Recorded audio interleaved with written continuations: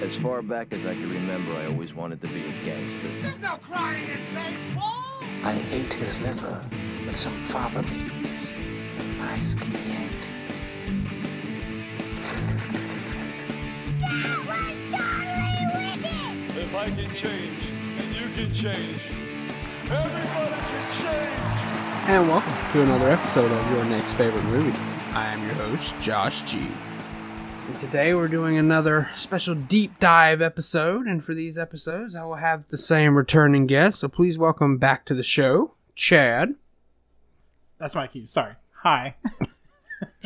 And Chris. What's up, y'all? Peace. Hello to all my fans. Like one. The one person out there. Thank you. He really appreciates you for that. Yeah, Chad sends feet pictures to him, too. Oh, wow. Oh, there's that. So, At least you get paid for it. So, obviously, last time we talked, we dove into John Carpenter's Halloween. And at the time, Halloween Kills had not yet released. But I figured since we're back together, let's give our quick thoughts on Halloween Kills, because I know we've all seen it at this point, right? Yes. Yes. It's over. No one told you. Told me what? Michael Myers is alive. The saga of Michael Myers and Laurie Strode isn't over. You and Allison should not have to keep running. Evil dies tonight.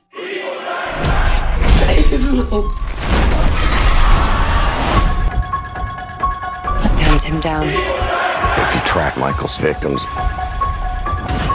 it's a straight line to Michael's childhood home. You want your mask? Come and get it! Run! Go home now! What do we do? We fight. Do it! Halloween Kills. Oh, you Go ahead, Chad. Okay. Go ahead. I really liked it. I really liked this this new ongoing tale of Michael Myers.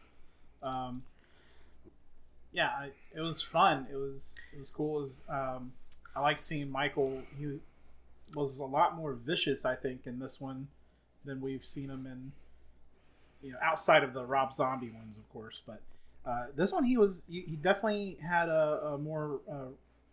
He was expressing more rage, I suppose, which was, interesting to see this universe of Michael Myers.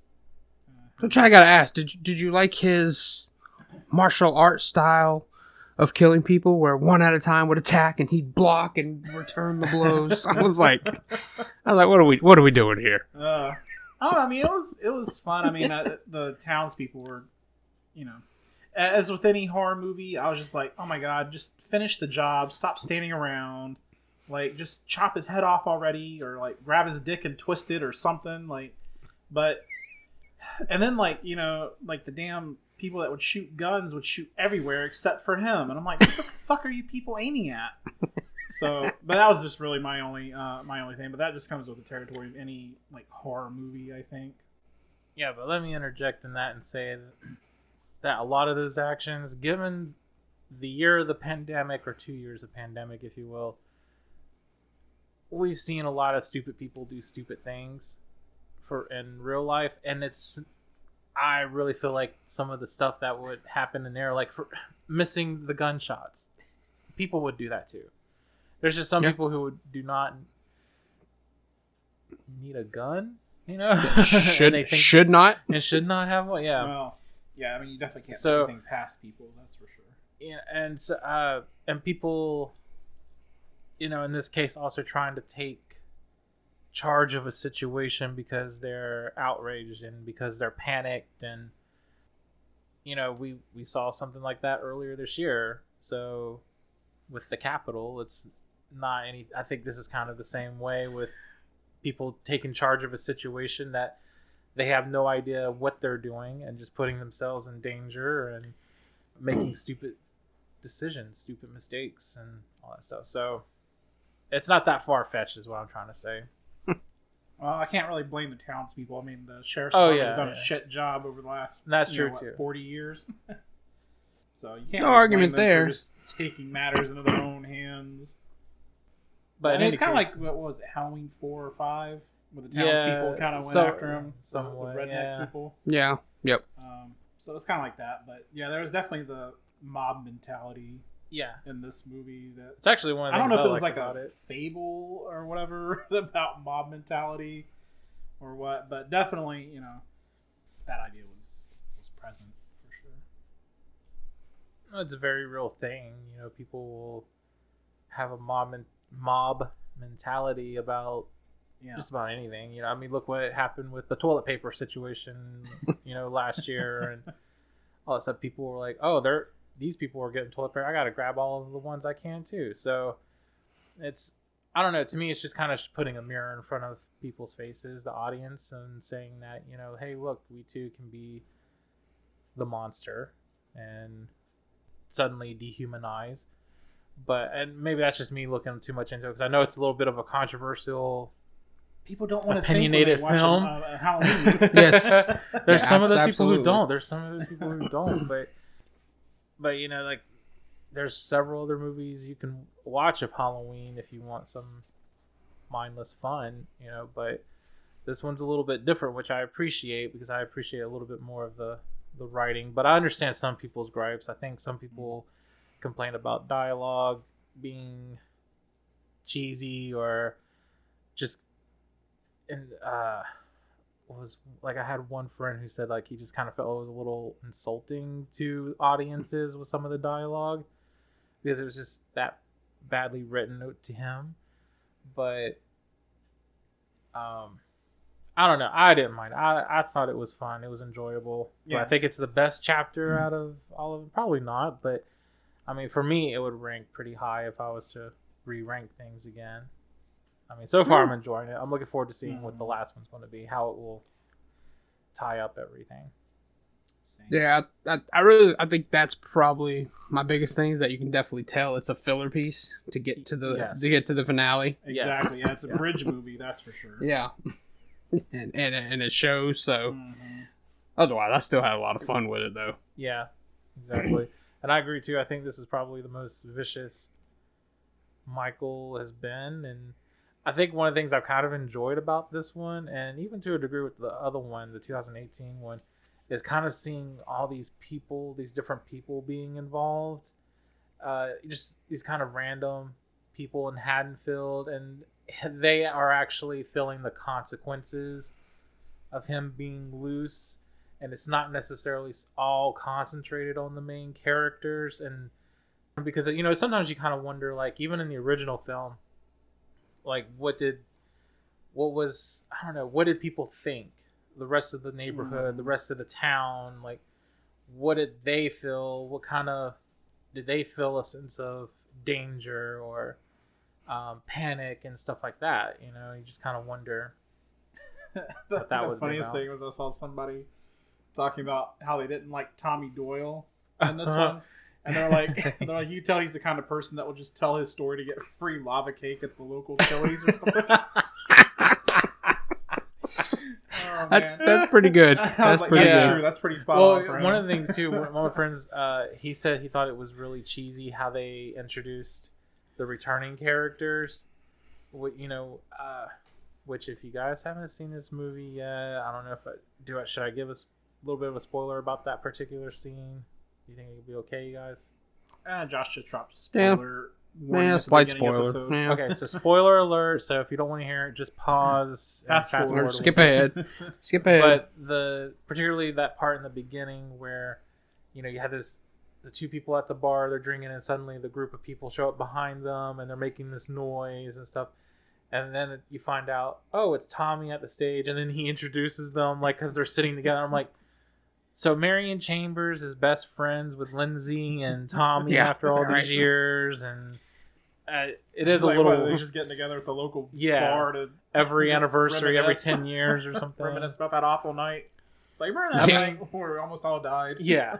And the thing is, like, I could understand it, like, say maybe it was Lindsay, Tommy, and Lonnie, you know, for example. Right. But Marion Chambers just kind of comes out of nowhere for me. Yeah. She's definitely a big age gap between those two. So I'm kind of like, maybe she could have been introduced differently, but it was great to see the returning character. Like, it was great to see, say, Kyle Richards come back and reprise her role. I love the flashback scenes, actually. I really enjoyed it. I thought the detail of how they did the sets and the Myers house, like even the look of how the film was kind of reminded me of the 78 version. So I really appreciate like some of these small little details to everything. And then, of course, the spoiler alert again, guys, fast forward. Dr. Loomis appearance as well. That was so good. Yeah. So, yeah, I was impressed with a lot of things in the movie. I agree that all that looks good. I'm worried they're starting to really convolute this story with putting Hawkins in there so much and all this going on. But I'm ready to see how it plays out. Me too. But yeah, it looked awesome. Mm-hmm. It looked awesome. But back to the bar thing, they're having a talent show. Can we just say Tommy Doyle, worst talent ever? I would be like, God damn. What are you saying? His talent is spoken word. His piece is entitled. Or He Survivor. said bird whistling. I wanted bird whistling, damn it. That, or he could have sung Destiny's Child Survivor. I'm a survivor. I'm not gonna give up. I'm not gonna stop. I'm gonna work harder. I'm a survivor. I'm gonna make it. I'm a survivor. Keep on surviving. Yeah, that probably could have worked too. That. Oh my god, that would be great. Change the lyrics of that song to his story and just yes, and just make that Make it. So I gotta the know story into that song. Exactly. So I gotta know you guys out there who are listening. Would you rather have Tommy do his speech like he did in the movie, or sing "Survivor" by Destiny's Child? Gotta go with Survivor. My goodness, you gotta go. It's just lighten things up a little, right? Lighten the mood up. Look, it's like Tamatoa and Moana. I will tell you in song form. There we go. Oh, that's a good one. I like that idea, Josh. All right. I just wanted to talk about Halloween Kills since our last episode was on the OG Halloween, so we could get our thoughts out there. That makes sense. But now we're transitioning. We're mid-November. This is going to be the first of 2 back-to-back Thanksgiving-themed episodes. And for this first one, I had to go with what has become one of my favorites over the last few years. And not so sure these guys are going to agree, but we'll see. We're going to go back to 1987 and talk about Blood Rage. Looks like you're going to get a chance to meet the rest of the family. My psychotic brother just escaped. Hot bread, everybody. Here's to the new family.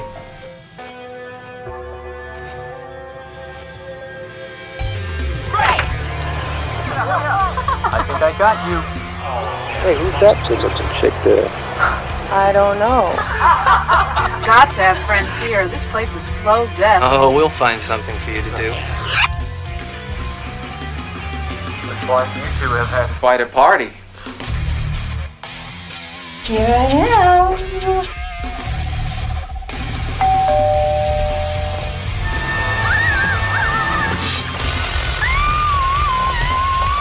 I think that you should go home too, because there's a bad person out here tonight. Okay. So go home and don't let anybody in. Okay. Hi. My God. Ah, that's horrible. How did they show that on TV? Get out of here, creep. Beat it.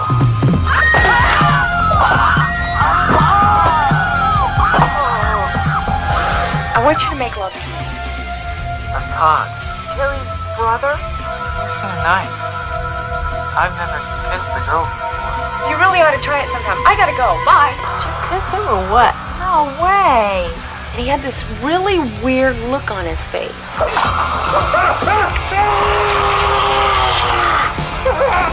Oh, how creepy. You haven't seen my darker side yet, have you? turkey. I'm really sorry to disturb you, but Operator, I'm begging you!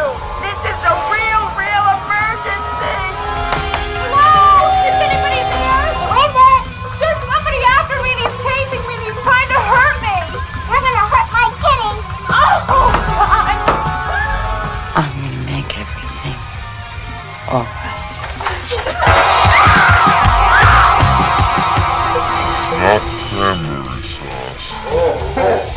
Louise Glasser, Mark Sofer, Julie Gordon, Marianne Cantor. Special effects by Ed French. Blood Rage. All right, so first off, let's go into some critic scores because it's interesting anyway. The whole thing of Blood Rage is interesting. So when you look it up, you can't find any critic scores, but you can find some audience scores. But why I say it's interesting is because if you look up Blood Rage, it's got a 29% audience rating, so still low. But you can also look it up under an alternate title, Nightmare at Shadow Woods. Doesn't go up much, but it goes to 33%. I disagree with both. We'll get into your thoughts later. You can't find a single thing on the budget of this movie. I tried looking as well. I tried IMDb to see what information I can find there. Not a whole lot of information. Wikipedia, same thing. I found, a few reviews online, but mainly they're later reviews, recent stuff. So people are really kind of discovering this more, maybe over the last decade or something like that. But yeah, I couldn't find much either.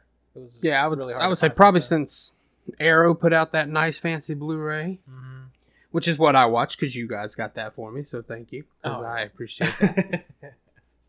So you guys both watched this for the first time this week, right? Yes. So, and Chow, I'll start with you. I guess just give some general thoughts on what you thought when watching this. and Chow, which character did you hate the most? Let's see. Well, I definitely appreciate the spirit of the film.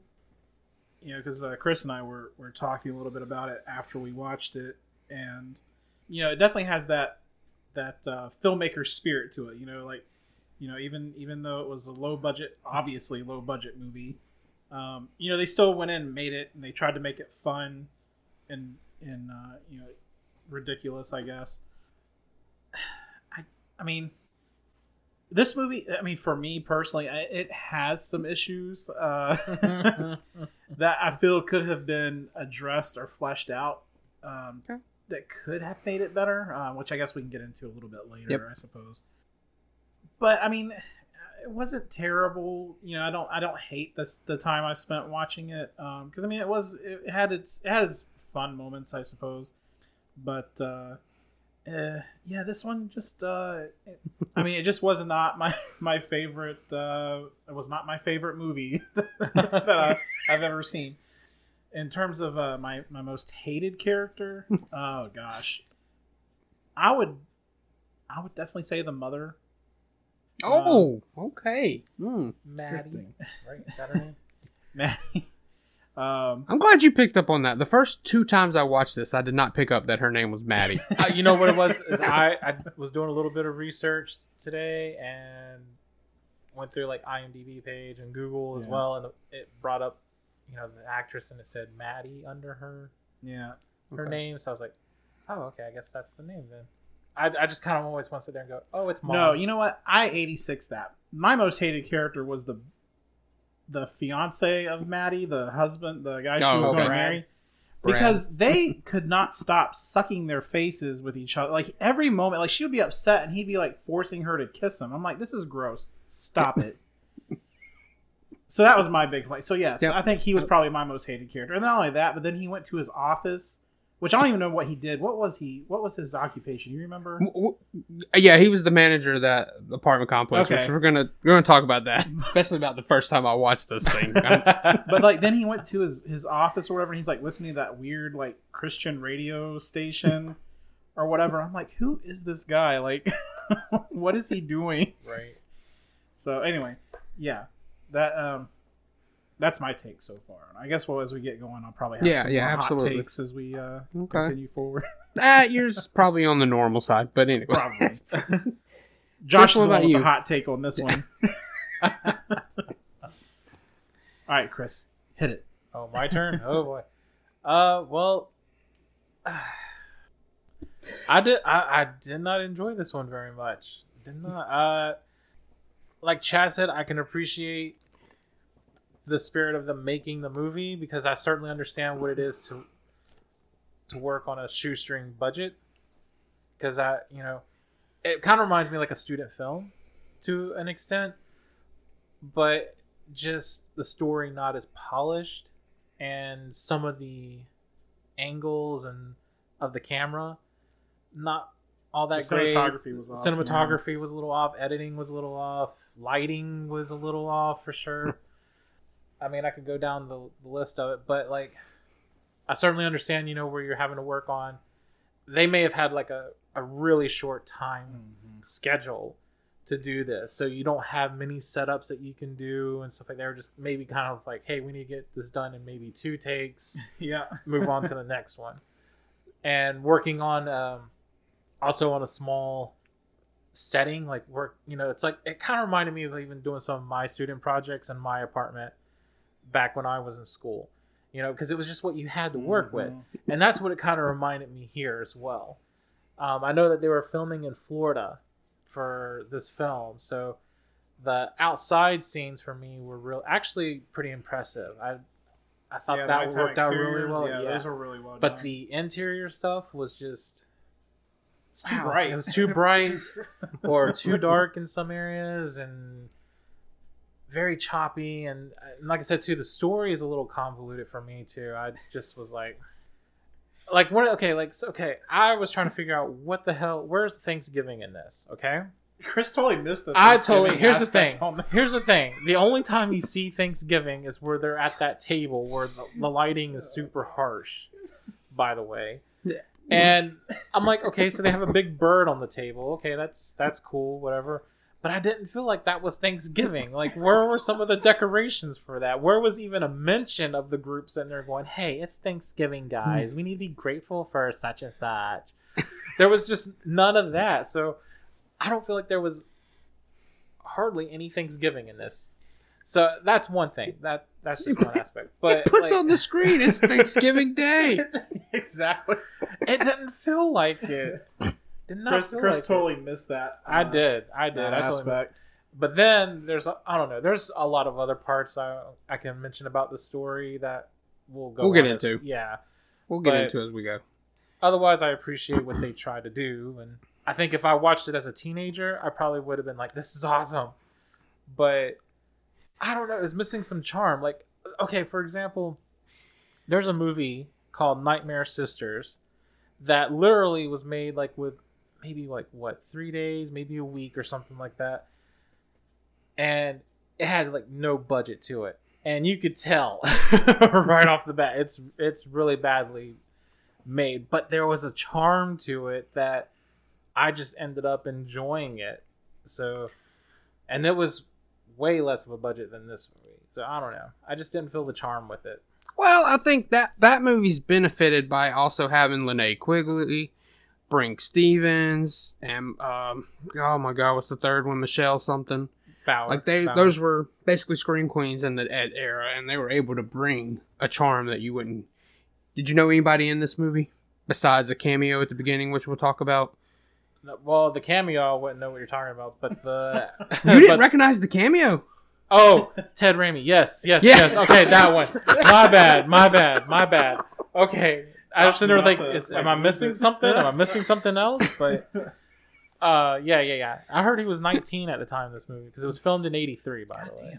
Yeah, we're gonna talk about that. But Yeah, I saw that, and then but the actress who played Maddie, she seemed familiar to me because I think I could have seen her in different TV episodes or different movies. The face is just familiar, and the voice is familiar.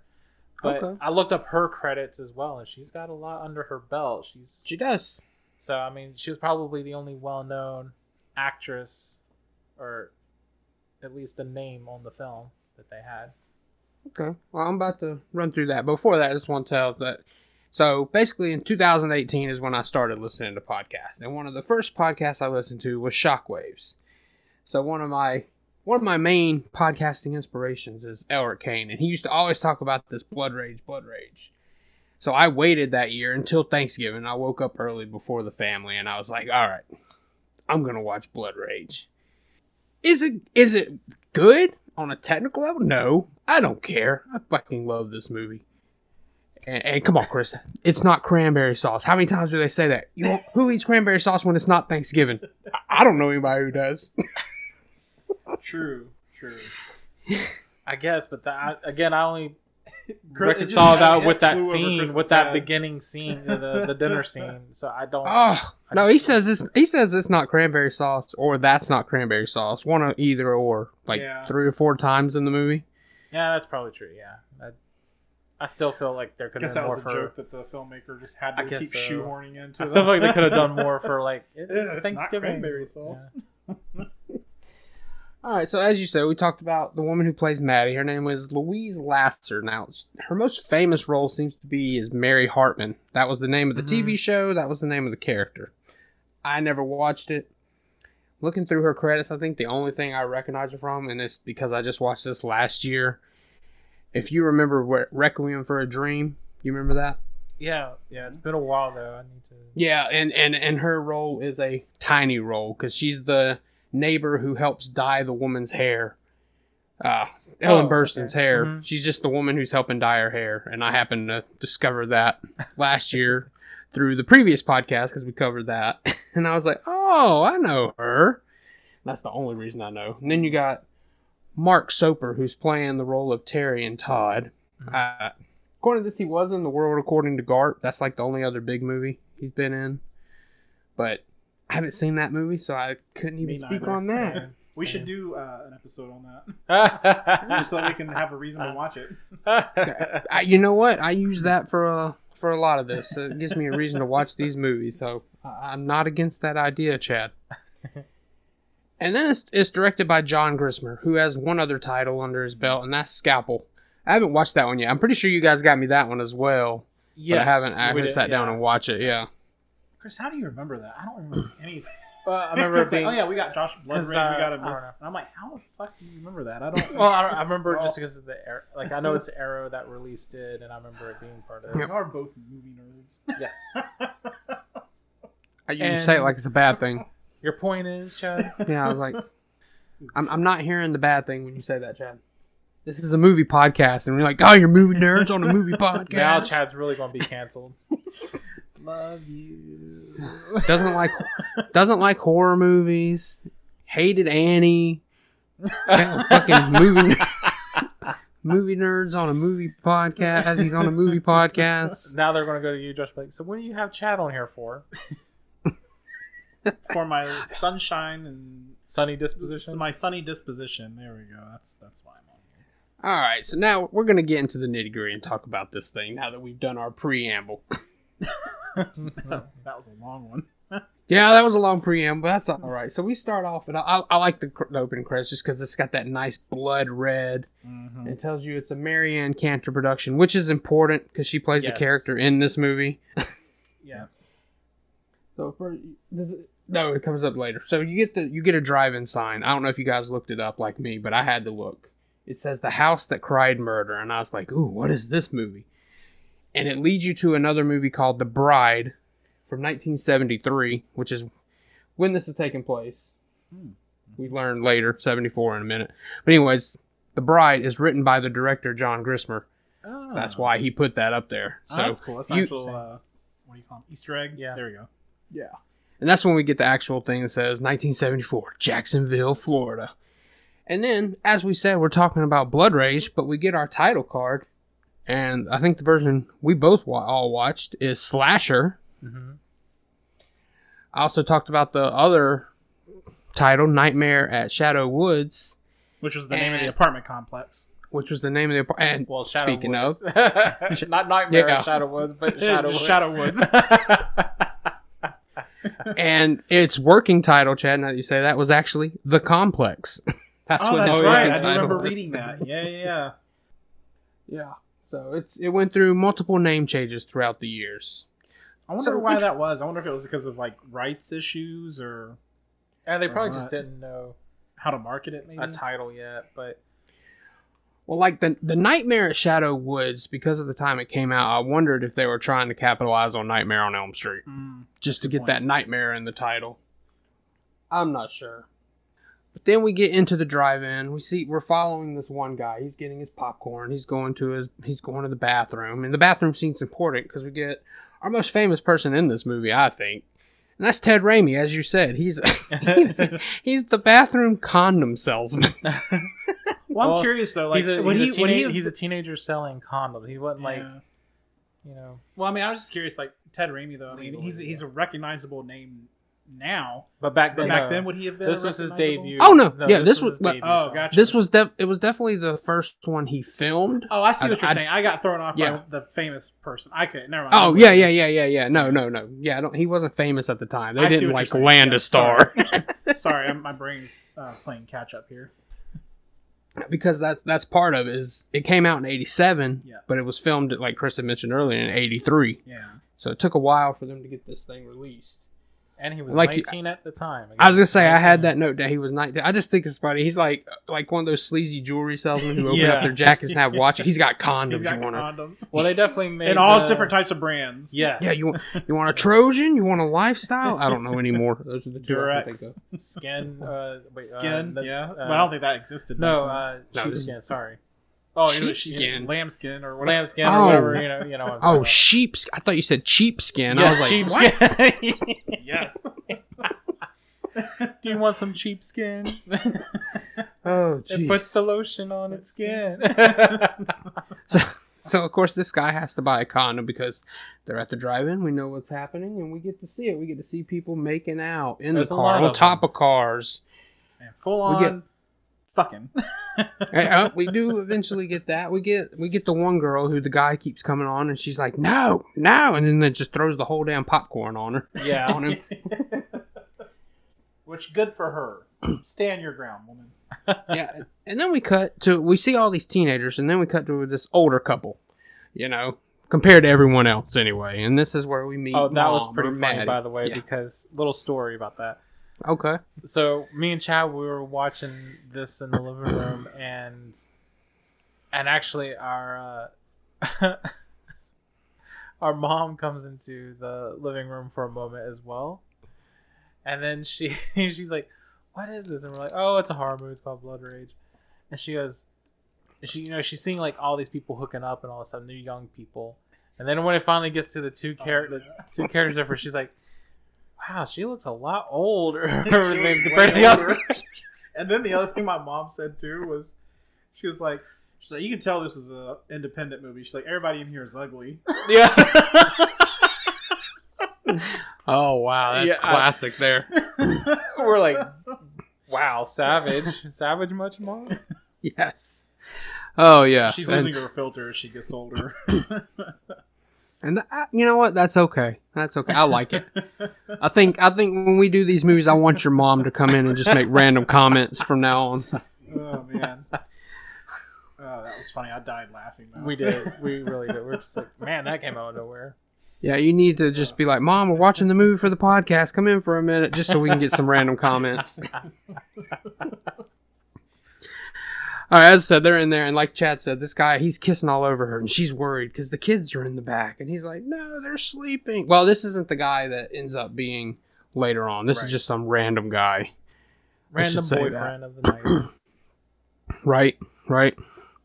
Oh, I made this note here because I want to talk about it at some point. Louise Lasser, apparently she was a problem on the set. I remember reading that. Yeah. Yeah. Was there like any specific stories you were able to find? I couldn't find the specific story. I know that she made John Grismer quit the project for a little bit. So that kind of might explain why this movie took so long to get out. Yeah. Holy crap. He quit the project. They tried to give it to... They just kept saying the cameraman, so I guess the DP. But he just wasn't getting it. And eventually they were able to get Grismer to come back. Yeah. I don't know. But back to the story. The kids are in the back. They said they've been sleeping for like half an hour. So he decides to make out after all, right? And of course the kids... Yeah. Make up and then make out. That's how it goes. Oh, that lipstick looks good on you. Okay, now let's... But of course the boys are not sleeping. And I heard this and I was like, did he just say that? I had to rewind and put on subtitles. The one, I don't know which one it is at this point, but one of them's like, Mom's at it again. I was like, oh my God. Apparently this drive. Well, listen to Chris's take on that later on. Yeah. We'll get more into our thoughts after everything. Okay. So I had a good laugh at that because obviously she must be a lush at these drive-ins, bringing her twin boys there. But they end up leaving, and they end up finding this. Which, by the way, like, how did they not realize those boys were getting out of that damn station wagon? I that agree. moving around, the lights coming on when they opened up the. That's what I would think. Like, yes, exactly. I mean, I guess they were trying to illustrate that these two people were like in the throes of love or passion or whatever, but still, like, you would have noticed. Well, and that big old kind of, the station wagon that they were in, yeah. That door is heavy. That type of door is heavy. So the moment it opens, you hear it click, and like, it's going to make noise. You'll hear it shake the car and everything. Yeah. Well, I was thinking that they had like the glass window that opened up and they climbed over the actual door hatch, right? No, they actually opened the door. They did open the door. Okay. But it's funny because I think the window was open. Mm-hmm. So I'm like, it would have just been easier for them to crawl out through the window than to make all the noise. Yeah, opening up the damn. And door. I guess that's why I thought they did. I thought they just they didn't. No, okay, yeah, they opened up the door. Everything. I don't know. Lights came on in the car. And everything. I mean, to me, like, I don't know. It's just, if I'm making out in the car and there's people that's in the back seat or something, or in the trunk area of a station wagon, I'm going to hear them move and open a door or something. It'll just be. I'm not going to sit there and make out and be like, I don't hear anything. Yeah, maybe she's just that absent-minded. Maybe they're showing us how she is. She just... Or he was sucking her face too much. She couldn't detach from it. So, well, they keep face sucking since the Dementor in Harry Potter. Look at that Dementor over there. Oh goodness! All right, so they get out. They go in, and someone in the back of their truck has a hatchet.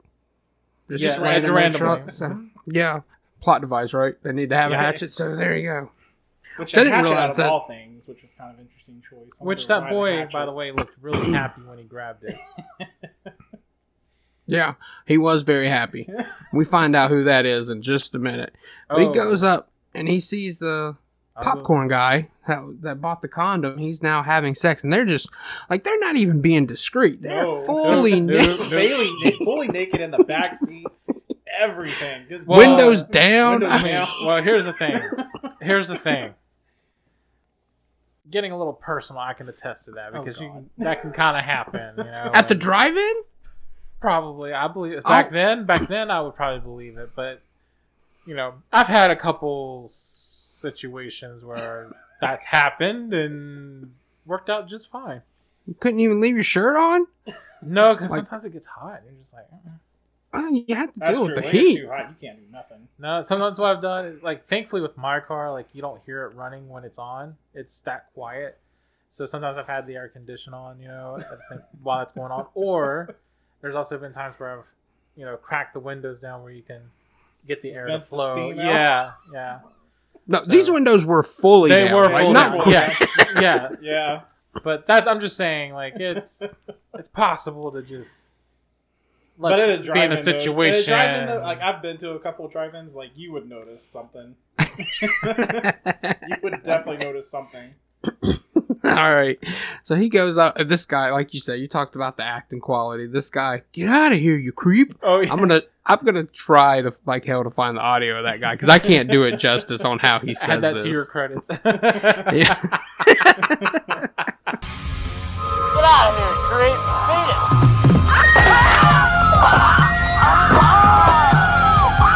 But I gotta admit, this scene it's got some good gore on it when he takes it and he smashes this guy in the face, and it's bloody as hell. Here's the interesting thing too. Okay. So I was reading on IMDb, and I was reading the section where it talks about the goose in the film, and if I remember correctly, and it really did show this, you see technically Todd, who was wearing the blue shirt at that time, grab the axe. Terry is the one wearing like the white and red, I think, shirt. That's in that, he does the killing. Well, in the next part, when it comes to the killing, suddenly Terry has the axe. It's no longer Todd. So it's kind of like this weird goof thing where it's because at first you're sitting there thinking, well, wait a minute, that one boy in the blue shirt looked like he was all happy to have the axe, but yet the other one is the one that does the killing. So it's kind of confusing there at first when you watch it. But I was like, oh yeah, that explains a little bit of my little confusion there too. Because I was like, well, why is this boy happy, but yet he's the one that's being framed? So, and he even looked like he was happy to see the murder going on. Honestly, the boy didn't look like he was confused. Yeah. Well, yeah, I honestly did not catch that Todd was the one that picked it up. I know, obviously, Terry's the one that does everything and frames him and all that. I'll have to pay a little bit closer attention when I watch them when they first pick up the hatchet and everything, so that's pretty cool. Yeah, there was a few other extra goose that mentions in 90. I have to pull it up, maybe. But that was one of the things I read, and I was like, oh, interesting. Okay, that makes sense now. Okay. Anyway. But yeah, he smashes the shit out of this guy's face. It's a nasty slit. You get blood all over the popcorn. The girlfriend runs naked. I was to say, you have to get your gratuitous nudity out there by having the girlfriend. Streaking through the drive-through, screaming. Drive in. Yeah, we're going streaking. The drive-through. She went through the drive-through. I just imagine her running past the Wendy's drive-through and screaming naked. Biggie size that, please. Because you know how it is when you're on a date and you don't eat anything, so you're starving after that shit's over. So anyway, better make it a 20 piece. Make it a 20 piece. Well, that's McDonald's. Well, fair enough. We don't endorse any particular drive. Exactly. We have no affiliation. No. Although, if you want to sponsor us, let us know. All right, so now we cut back to Mom, and she finally hears the screaming going on. And she's like, what in the world? And the guy gets mad because she stops it, And then she finally realizes the boys are gone, so she goes to... Oh, and what was the one thing he did tell her, too, that was kind of insulting? He's like, who brings their children on a date or something like that? Yeah, yep, like, you're right, he does say that. That's pretty insulting. A single mom, that's who, you dumbass. You're lucky you got a date. Yeah. Well, and my thing, too, is I'm like, bro, like, you're dating, obviously, this woman with 2 teenage kids who's older than you are, I'm assuming, because she looked older than that guy. Yeah. Like, you kind of know what you're getting yourself into here. So you can't be mad. No. I'd say, so that brings up a good question. You said teenage. Do you think they're teenagers in this scene? Well, I mean, they're kind of big. I mean, I'd probably say they're tweens, probably. Yeah. Like, preteen. I mean, they look like they could have been, honestly, 12, like maybe 12, maybe. 13, 14. I mean, they're pretty tall. Okay. If you look, I remember, from remembering the scene where they were standing, they had that where the mom comes over and is like, "What's going on?" I mean, they had to be kind of because we'll get into it because the movie fast forwards like what 8 years later, 10 years, 10 10 later? years, yeah. And I mean, so I mean they were obviously older. Well, that's why I said they were at least 11 because we know Terry's drinking age and we know they're in college. Yeah. He's in college. That's true. That's a good point. Yeah. That's why I didn't know exactly how old, but yeah. But yeah, then we cut back to the boys. This is where we see Terry put the murder weapons in his brother's hand and smears the blood on his face. And the brother just kind of looks catatonic, which apparently I need to go back and watch this scene again so that I can see how happy he looks in these other scenes because I honestly didn't notice that. I just didn't. Didn't he not seem? I mean, like, he didn't seem catatonic at all. No, when he especially picking up the axe, he looked like he was like up to something that he was in on it or something. Because even when Terry did the hatcheting, if you will, then the Todd, the other brother, just kind of stood there like, "Ooh, that looks pretty." So look at that color. So yeah, and then he screams for the mom. The mom comes over, and he's just not stopped talking, and then it just kind of fades away. And then here's where we cut to 10 years later. Well, and the thing is, I was going to say, too, I feel sorry for Todd because he's just standing there. The mother is comforting Terry and not even concerned about her other son who has an axe and blood smeared on his face. And she doesn't even acknowledge him at all during that whole exchange. And then it just fades to which 10 I have years a lot later. which I have a lot to say about that. Yes. Too. Chad knows because me and him were having some pre-discussions earlier today too. Okay, talking about you're gonna say that later. We're gonna bring it up as the story goes. Okay. It's kind of a theory thing. I'm wondering, and I'd like to see maybe what you probably thought too.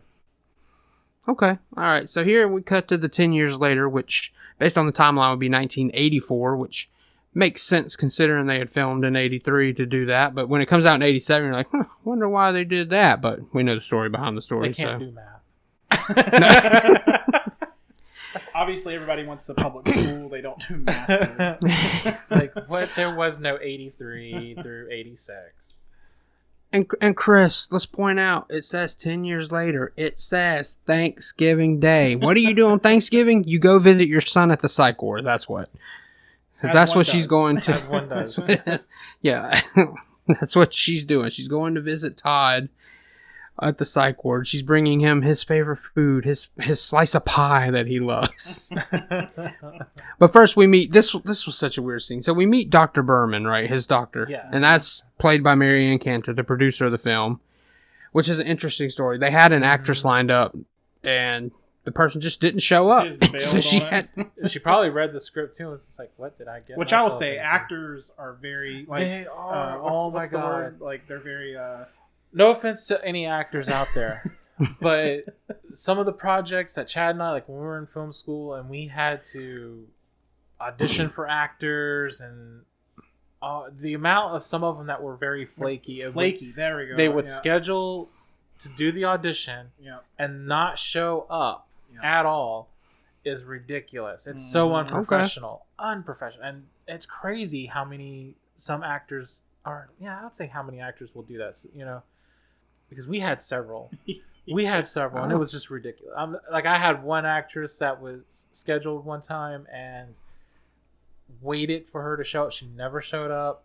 And then, of course, I text her later, and she's like, oh, I forgot. I'm running late. Can I come just a little bit later? And I was like, no.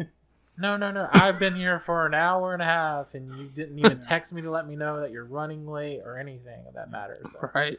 Well, I'll tell you, when I was in film school, our final project, our final test that we had to do, in one of my classes, we had to actually direct a scene in front of the class between two actors.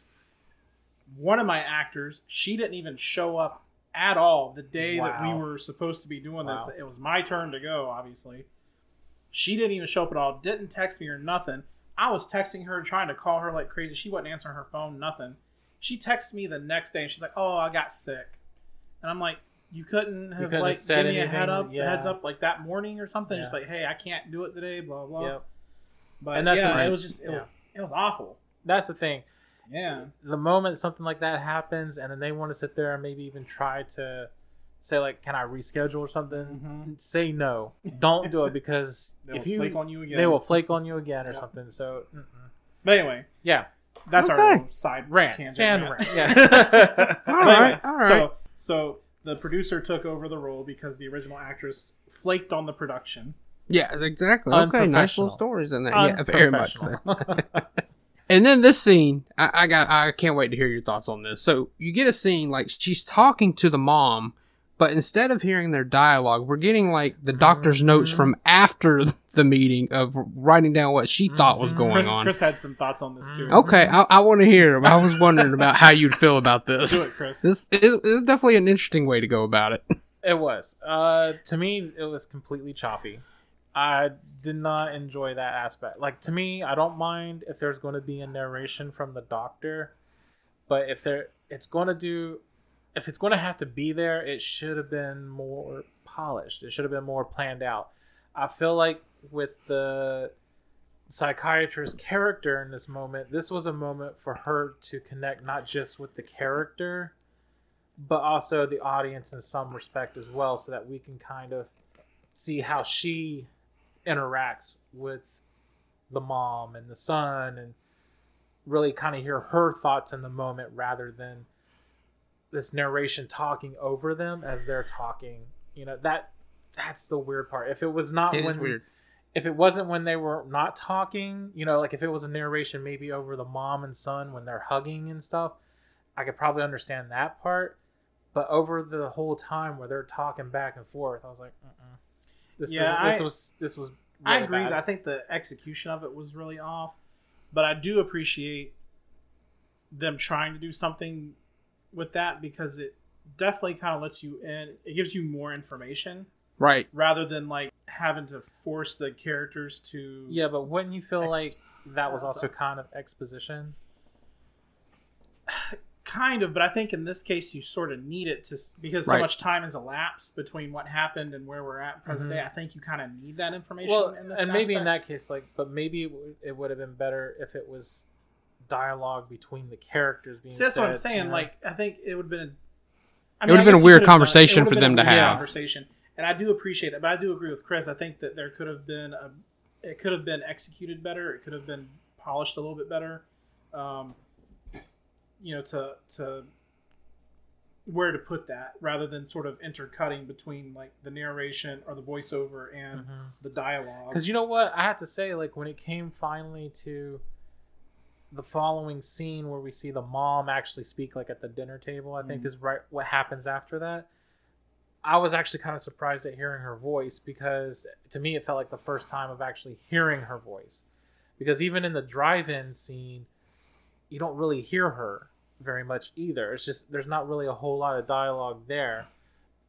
There was this kind of disconnect with the character from not really hearing her a little bit and her tone, and it would have benefited the character and the actress in that moment when she was in the sanitarium office and having that discussion with the doctor, because you could tell she was feeling it. You know, she was obviously going through emotions, but you really kind of miss that when you have this weird choppy narration over those moments. Right. So what we're getting through this narration is that, you know, obviously the 10 years have passed. Todd's starting to talk a little bit. He's saying that he's not guilty. He did not kill this guy. He's telling her he's blaming his brother. Of course, the mom's not buying it. I forgot what kind of test. The doctor says they want to perform some kind of test. The mom is completely against these tests being done on Todd. Then we get her in the room with Todd. This is where she's trying to give him the pie, and he crumbles it in his hand and throws it against the post. She's like, don't do but you know, it's crazy because the doctor told the mom that Terry was the one that, well, Todd remembered what happened after she was able to kind of get through his catatonia. I think that's what it's called. I think you're right. I'm not a psychiatrist. You're good. But breaking through that, she was able to draw out his memories of that night, and he said that his brother Terry was the one that actually killed it, and killed the man.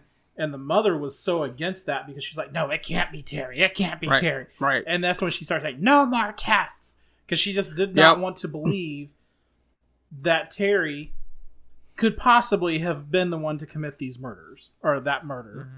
Right. And that was a good annoying point to me because, you know, well, I guess that's where horrible mother maybe does where that. Chris's theory comes in later. We'll see. Yeah. So then we meet Todd, and he's saying he wants to come home. He doesn't want to be there anymore. And this is one of it's a big problem with the film, but I think it's hilarious. So we see Todd, and he's got his hair down. He's very shy. He's got, you know, he has a distinct look about him. Yeah. This very next scene, we cut to these teens playing football. This is the first time we get to see grown Terry. And I have to laugh because we've already set up the stage. It's Thanksgiving. These kids are out there in these short-ass shorts, tank tops. I'm like, I know it's Florida, but is it that hot that you need tank tops? Well, I don't know. Somebody in Florida let us know what Yeah. Thanksgiving in Florida feels like. Because, I mean, they were wearing, like, midsummer clothes. You know, short shorts, crop tops. That's true. And this is Jacksonville, so this is the top of Florida. We're not talking about Miami here. True. You know, at Miami, I could almost buy it, but the top of Florida should be at least a little bit chillier. What than I think that. is hilarious, though, is that I was gonna say, like, when we lived in Louisiana for that year, like, and when it came to wintertime and even Christmas time, true. It was warm down there that I That's was true. able to We wear wore shorts shorts. and a t-shirt the whole time, not even have to wear a jacket. That's true. I do have to. Yeah. So I mean, That's it's a good it's point. possible it could have been actually maybe just happened to be that Thanksgiving on that year was super warm. The hottest on record. Probably the hottest on record. Okay. But what I think is funny about that is that everybody. I mean, maybe they should have put the temperature down with Thanksgiving as well, and then we would really have known. 96 degrees outside, 13% humidity. No, but I was gonna say what's funny is that like that whole group, like all of them are wearing like short shorts and outdoorsy playing Right. thing. Then you have that one guy wearing like a long sleeve flannel shirt and jeans, and I'm like, did he not get the memo that they were That they're playing playing tag football or something? There's always that one guy who's cold all the time. There's always that That's one person of the true. group. But, I mean, he was like, he had his shirt tucked in with a belt on and everything. I was like, what the? Like, he stood out so bad. It wasn't exactly football attire, was Exactly. All right, so like I said, this is where we meet Terry. We also meet his girlfriend Karen, and then this random mother and daughter comes running up the trail, I guess, at this apartment complex, and they stop to talk. And the mother says they just moved there, but they've been invited to Thanksgiving dinner by Terry's mom, and Terry's kind of flirting with this girl who I think her name is Andrea. Yes, Andrea. That they've been invited, and then they're like, "Hey, you guys, you want to go to a pool?" And I was like, okay, you're wearing shorts and tank top. Now you're going fucking swimming in Thanksgiving. Now later on, we get to see the pool. We learn it's an indoor pool. It makes more sense. But when I first saw it, I was like, what the hell? How hot is it on Thanksgiving in Florida? We don't have the pools open around Well, here. again, it could have been a record hot day. Okay. That's fine, but you normally would at least, even if it's a record day, you would have your pool closed for the season. At least around here, I guess. And Well, I don't know. All It's right. Florida. They got a pool open all the time. Well, you know what? You're probably onto something there. So, and now we cut to the night, and this is the actual Thanksgiving dinner. And you gotta love how these shots go in these movies, where you just cut in and people are just laughing. We're like, we're not in on the joke. What the hell's so damn funny? Yeah. Everybody just that generic laugh. It's so funny. I want to capture that audio. Yes. That's like my text notification From Josh. I want to do a watch. Oh, I love it. For the next So- episode, you better have it ready because we got to share that with everybody. Oh goodness. So Brad What's the gets up. He timestamp on wants. this? Okay. Go ahead. So Brad gets up. He wants to make an announcement. Him and Maddie are getting married. And you can tell when he says this, they cut to Terry, and you can tell he's visibly upset. But he immediately switches it, and he starts giving congratulations. He stands up, and he's like, well, now that you're the man of the house, you got to pull your own weight. You're going to have to cheesy carve line. this I thought that bird. was And he so like cheesy, points yeah. the knife at him. Yeah, points the knife right at him, yes. And then I love that they give this toast, and like everybody's drinking, and Terry's got a glass of milk. That's exactly what we were talking about when we first saw it. It was like My mom made that comment too. She's like, and he's drinking milk. that she did. Oh. That's right. Did your mom sit through the whole movie? No, just the Oh, beginning. okay. So here's the part, thing. Okay, I was Like curious. Madre has this thing where she'll watch bits and pieces of it. So like she'll stay and watch like the first like 10 or 15 minutes of a movie. Then she's like, this is just ridiculous. And she'll walk off, go do her thing. And then she'll come back in like halfway through. She's like, what's going on? So she'll sit and watch it. And she'll watch like another 10 minutes of it. She's like, oh, this is so stupid. And then she'll walk off. And she'll come in at the very end. And she's like, And she might see a gory bit at that point, and she's like, "Oh my god, this is disgusting! This is disgusting. I can't do horror movies." And then she'll go off, and then come right back in another. Yeah. It's funny. It's like in little doses or something. She Oh, just man. can't stay away. so funny. Oh shit. Okay, so after this, the phone rings. It's the psych ward. Maddie has to call Terry in. She's telling him that they can't find Todd. Apparently, he's escaped on Thanksgiving. I guess it's a holiday. They're lax on security that day. I don't know. Everybody's out. We don't even see him escape. We just get Yeah. a phone call Just saying get a phone he's call. escaped. Yeah. Yeah, we don't get to see the escape. No. That's out of the budget. We can't see that. Nope, exactly. That would have been one more location to try to find. And, I was going to say, they probably had that location for a certain time. They got their scene filmed and they were done. They're like, we can't do any more. We'll just say he escaped. They'll buy it. And by the way, can we please point out that the lighting was really bright and harsh in this scene? Yeah, it's like there were no filters on the lights or anything. It was just like straight spotlight or something. Just you got the harsh shadows behind everything. Yes, and then like it really hurt. I hate to say it, but it really hurt the makeup on any of the women that they because their faces were like so much paler than like the rest than their neck or anything. And then nothing on the neck, but you would see the makeup right there on their face. So it's kind of like a little bit of clown face going on. Oh god, yeah, it was bad. I guess I didn't pay attention to everyone. I know Maddie looked like that, but I just kind of thought that was because that's kind of her look. She goes through these looks. And like, let's also just say too, she looks like Baby Jane. Yes. And that's with her hairdo. She's got like the curls on the sides and stuff. Right. The only thing she was missing was Betty Davis eyes. Betty Davis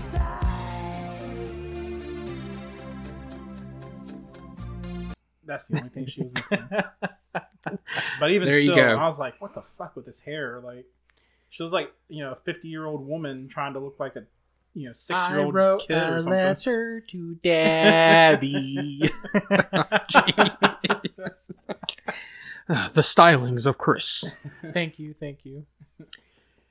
So yeah, so we find out he's escaped. She tells Terry not to say anything. He comes back. What's the first thing he does? Well, you guys get to meet my psychotic brother. He's escaped. The first fucking thing out of his mouth is that his brother escaped. He's very blunt in the film, isn't he? Yes.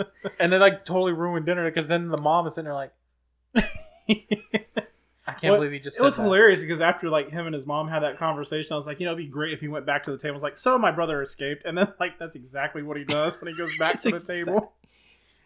And not just my brother escaped. You get to meet my psychotic brother. Exactly. Yep. And he just goes eating, chopping on them. Yep. Like nothing's going on. He's like, Oh, and also at the dinner, there was another quick thing of Terry flirting with this Andrea girl because apparently she plays tennis and Terry likes that. I just think it's funny there's this flirting going on because when we get to a scene later in the film, it pays off, but it doesn't pay off. So, well, that's make sure like there's. Who's the name of the girl that likes him? Is that Karen?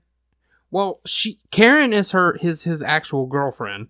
Okay, so that was Andrea's the one who ends up having sex with the boy later on. Gotcha. Yeah. Gotcha. Okay. So we get a quick scene of Todd. He's walking around outside, so we know he's escaped. And then we cut back to Terry. Their mom's still upset. They're trying to get the dishes done. And Brad tells her to go rest. And then we get a cut of her. She's sitting on the bed. She's upset. Her son's escaped. And this is where you're talking about why you don't like Brad. He comes in. What does he want to do? All he wants to do is fucking make out. All he wants to do is kiss her. And I'm just like, God, stop it. She's upset. Like she's like she I guess has this history of all these guys that just wants to go at it. But I agree. I'm like, in this moment, in the current situation of what's happened, what makes you think that she wants to go ahead and screw your brains right now?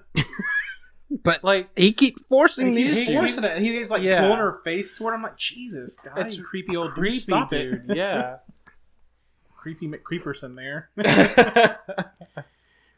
Oh yeah. So yes, you're right. I can see why you don't like this guy. He is a creep. Because she's like, no, I'm too upset right now, and he's still like, oh no, we're gonna do this. Then we cut to Terry in the bathroom. He's fixing. I mentioned how Todd had his little slick down hair. Terry's got this nice like feathered hair, I guess, like very fluffy. They distinguish these two very well. It's very easy to tell who is who. I agree. But as we'll find out, no one in this fucking movie can tell them apart. Exactly. I made that comment too. I was like, they don't even have the same like hair. Not even the same hair. Not even wearing the same color shirt. Like especially for the day. I mean. Yeah. But anyway, go ahead. It's like people with Superman, right? They can't distinguish Clark Kent with the glasses on or off. Because of Wait, where's Clark? Put on the glasses. Oh, Clark, there you are. Oh, you're back. You're back. Okay, yeah. So then the doorbell rings. Terry goes to answer it, and this is an aggressive ass way if someone answers the door to treat someone. He opens the door, and this guy just it's you, and slams him against the wall and like points a gun at him. I was like, holy hell. The Dr. Berman runs over and she's like, no, that's his twin. They look alike. I'm like, hold on now. You had to have seen this guy when you were working there. They don't look, they look far enough apart. They do, yeah. So that's the first time I see it. They make sure it's Terry. That's when I talked about his hairstyle in here. We find out the gun was a tranquilizer gun, but still very aggressive for this guy. Just the guy opened the door and just slammed it. I'll be like, what the fuck is going on here? I love this part. The mom runs out. She's talking to the doctor, and all of a sudden she looks down at the gun. She's like, "What's that gun?" Yeah. I like how the doctor's just like nonchalant. She's like, "Don't worry about the gun. It's just a tranquilizer gun." Yeah, I'm like, it's still. It looks like care. a pistol, like a 357 Magnum or something. And she's like, "Oh, don't worry about it." Yeah, that's no She's big very deal. It's no big nonchalant deal. about it, right? And then this is the part that got me, especially the first time I watched it. Brad shows up and he's like, "What's going on here? I'm the manager here." And I was like, man, you're the manager of the house? Like, what the fuck are you talking? Right, What do you mean you're the manager here? We later find out he's the manager of this apartment. The first time I watched this, it took me a while to realize they were in a fucking apartment complex. I did I too, could not because figure they didn't have the usual standards sometimes where you have the shot of the establishing shot. Yeah. Thank you. To kind of give you the idea, like, oh, this is where Setting, they're at. yeah, this is exactly. the building they're at, and blah blah blah. Yeah. So they, Right, yeah. it fooled me at first too. So I'm sitting there going, where are they at here? Because this doesn't look like a normal field they're playing on. There's these weird looking buildings, and you can't even tell it looks like apartments because it's just these trees are around, and you don't, and they're obscured. It kind of hidden. You don't see the other units, but yeah, it took me a moment too. Okay, yeah. At first I definitely did. So then we get Brad. He's talking to the doctor and this guy. We find out this guy's name. I kept calling him the gun guy, but his name's Jackie. He's like his. Oh yeah, that's right. His name's Jackie. Jackie. We find out he's the manager of this apartment. He calls it the property, but yes, the apartments. Then we get Dr. Berman and Jackie. They're splitting up to go look for Terry. He has to look in the building. She's going to look in the woods. Yeah, that's true. He gets to go through. I guess I don't know. Maybe. By the way, she takes the gun though. Yes. Yeah, she this does whole take the thing, gun. You kind of have to wonder, how big is this apartment complex? It seems huge. Yeah. Because like the way they treat Terry in this film, you're sitting there going like, where is he wandering off at? Exactly. Because how is he not finding his way around here? I'm like, it's taking him forever to get anywhere near the buildings or something. Exactly, yeah. And he's like, so he's going to wander the woods, but how big are the woods too with this apartment He's like complex? going everywhere except for the apartments. Like, he's going like in a circle around through the woods. Over the hills and through the woods. Grandma's house we really. Go.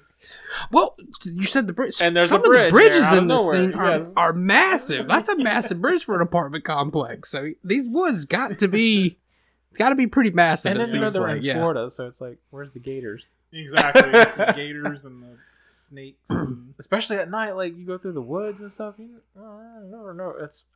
Gators and snakes. You never know. Fuck that. You got one more: gators and snakes, and oh my. Oh my! What's another possums? animal? Possums. I don't know what the hell's in Florida. Pythons, maybe? Pythons or snakes. I know they have a python issue in Florida. Iguanas. That's the other thing. Iguanas in Florida. Okay. So or big birds. Gator. Big birds too. Big bird. Emus. Yes, emus in Florida. Okay. All right.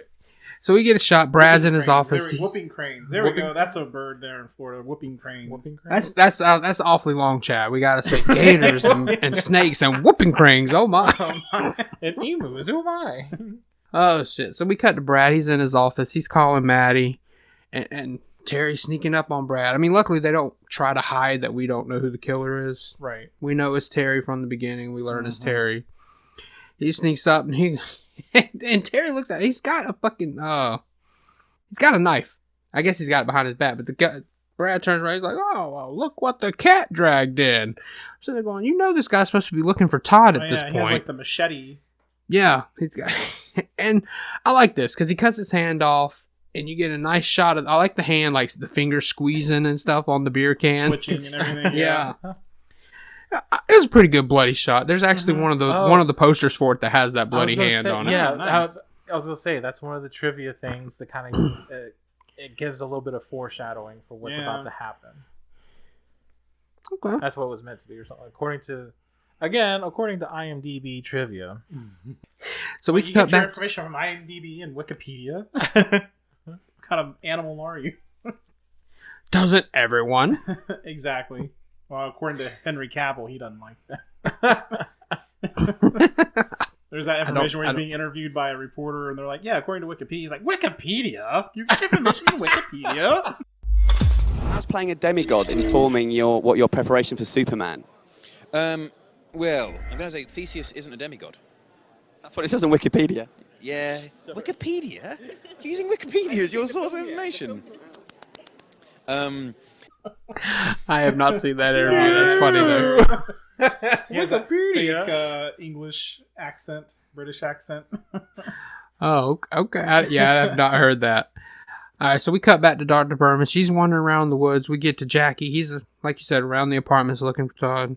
Which, by the way, she looked like she was having a hard time through some of those woods because she's like going through branches and stuff. Yeah, I know. I was like, what the fuck? Did she go off the beaten path? Like, Todd, are you out here? Todd, We've established, look, if we were kids in this apartment complex, we would have had a lot of fun. These were a hell of a lot of woods. That's true. That's true. The But memories then we have with ours. Exactly. And imagine those woods. They seem, at least what they seem like. So we'll just have to chalk it up to that. Seems like it'd be a great time. But yeah, we cut back Jack. He's in the apartment. Of course, he's like pulling out a joint. And he's like, "Hey, Todd, you want to get high? I'm about to smoke here." Like, he's loud as shit about it. He is. Jack A's like, "Hey, girl.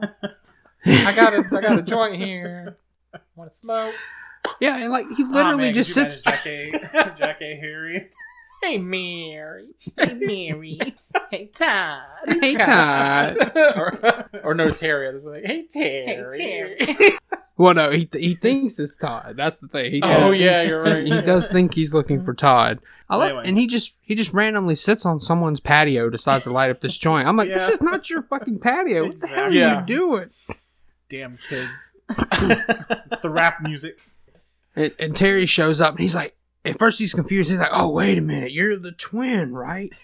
It's amazing how much you look alike." And I'm just going, but they don't. And then like he keeps harping on it. So he's like, he does. Like Terry talks to him. He's like, "Yeah." He's like, "Y'all two look so much alike." He's and like, it almost sounds like he's flirting attracted with to him. him. Exactly. It was kind of almost like a flirt. Like, "Man, y'all look the same. You look alike." So I have to get your thoughts on this, because this next scene, obviously, Terry takes the hit, but he slubs the machete right through him, right? Right. Did you see the string on the back of the machete, like pulling it in and out? No, I didn't. I totally missed that. Oh yeah, if you rewatch that scene, you can see the gaff on there. You can see the string that's pulling the I'm machete. Not surprised. I'm not surprised because, like, yeah, some of the effects on here, you could tell. It's lots of blood, but yeah, you can see the string right there in screen. That's awesome. I have to right. Try to. I was in there trying to think, like, oh my god, what are they going to do? Make the thing look like it goes by a side or something? Yeah. No, but you see the string pulling it. So, and then we cut back to Maddie. She's just sitting on the floor eating leftovers. I busted out laughing at that. I was like, "Damn, she's depressed and she's just going to the fridge and going at it." Right. The only thing I told Chad was like, "That's me after the first Thanksgiving meal later in the night." That's because he eats like a bird, like during the meal. And then, like, a couple hours later, he's like, "Well, I'm hungry." And he's, like, pulling everything out of the refrigerator. Yep. And then, on the floor doing the same thing. Oh, Lord. Like, she's not even heating this stuff up. No, She's just got tinfoil pulled up. Pans, she's like, she's not even drunk at this point. No. Not even drunk at this point. Not yet. That's coming. Exactly. She hadn't even started on the wine yet, I don't think. Yeah.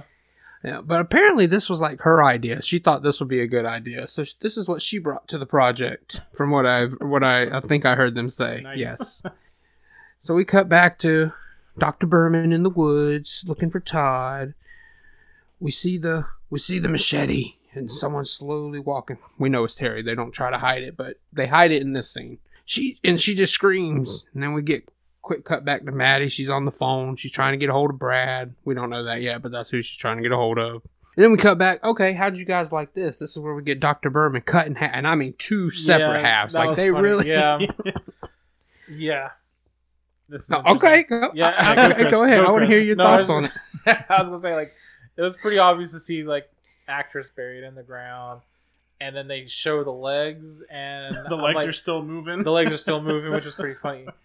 But and I give a credit for like, oh, that's cool. It's gory. I get it. It's awesome. They went for it, but the legs were shorter than she was. They were disproportionate to her, so it kind of looked like a small person. Yeah, it looked like a little person's legs. Little person, and especially when he like, when he later runs into her body and he takes her legs, and right. like, the way he even moves it easily is kind of like it'd be pretty heavy to lift that. Legs would be pretty hefty. Yeah. But at first, it looked like it was stuffed, basically, in the pants. Like, it looked like stuffing in the pants at like first. Like a scarecrow? Yeah.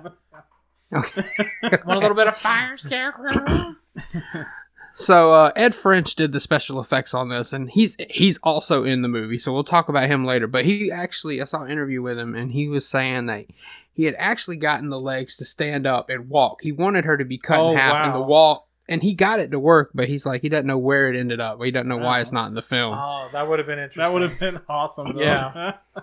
I mean, I don't get me wrong, it was still super cool because I was like, yeah. I'm all cool with, the blood, guts, and gore stuff, but yeah, it was just also pretty funny to be like, those legs look shorter than she.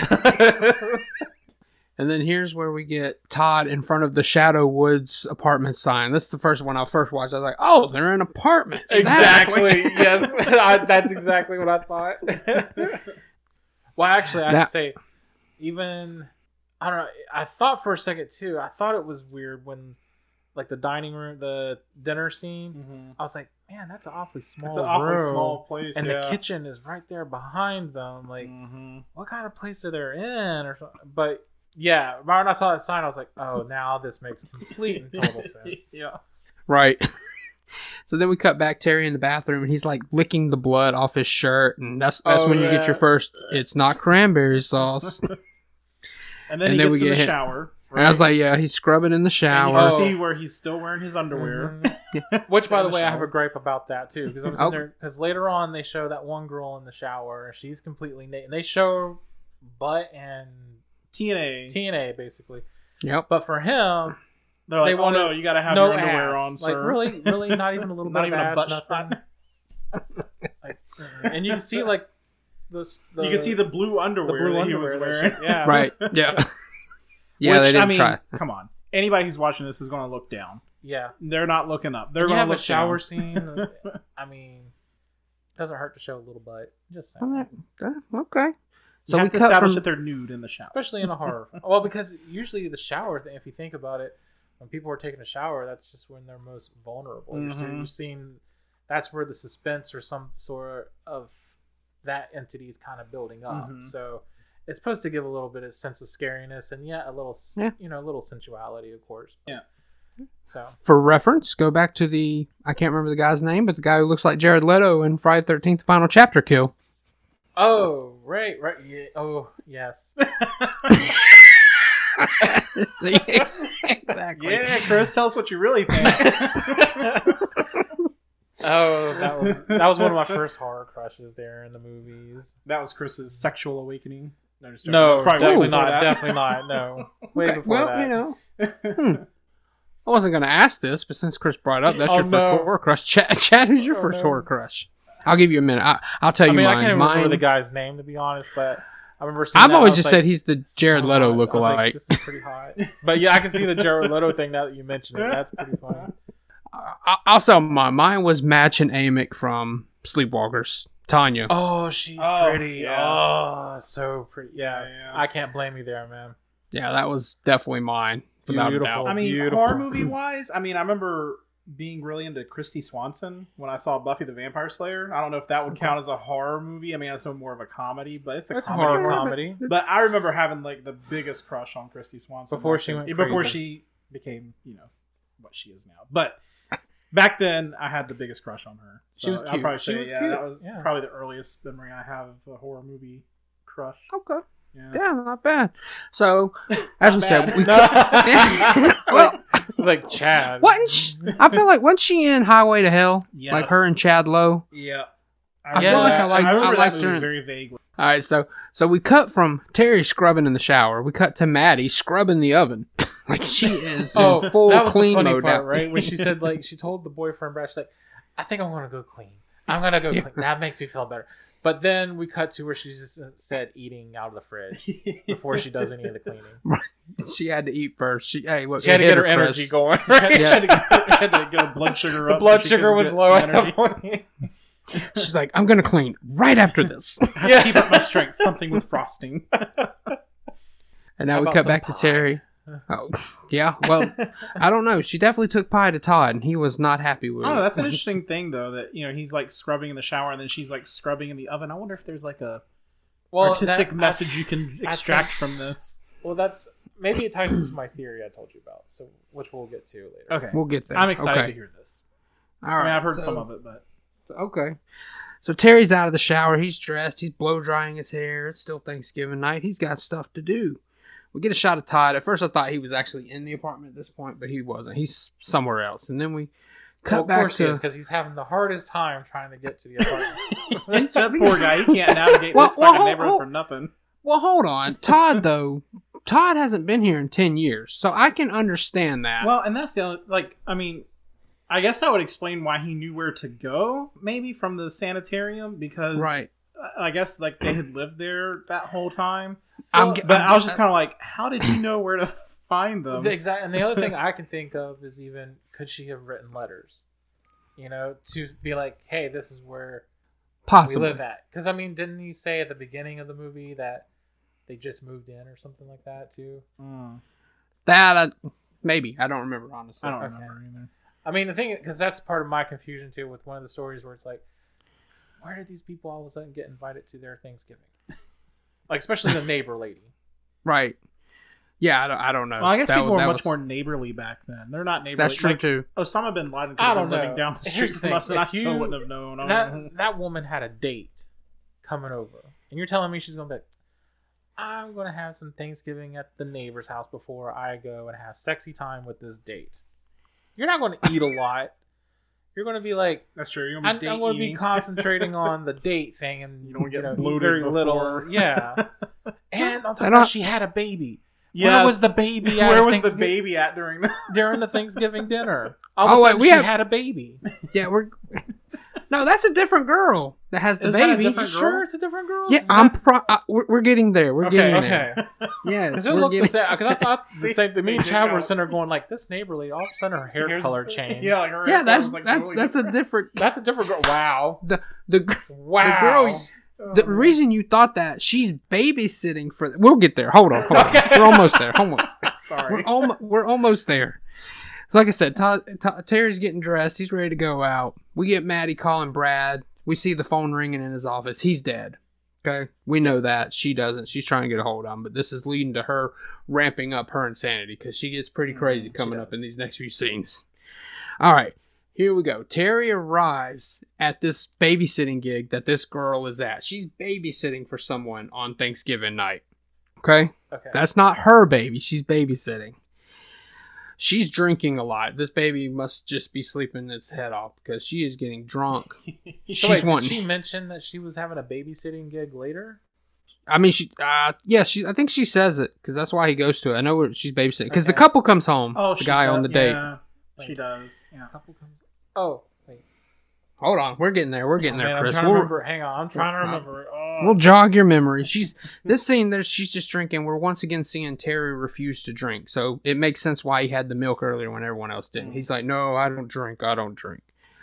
Like I said, he was flirting earlier with her, but now he just turns on the TV. She's trying to come on to him. He's like, "Oh, let's just watch some TV." He doesn't. All of a sudden, his interest is gone, even though he went over to her. Yeah, he has no interest. I think he was just wanting to get to a different. He doesn't know his way around these apartments we've established, so this was a way to get him around to a different apartment.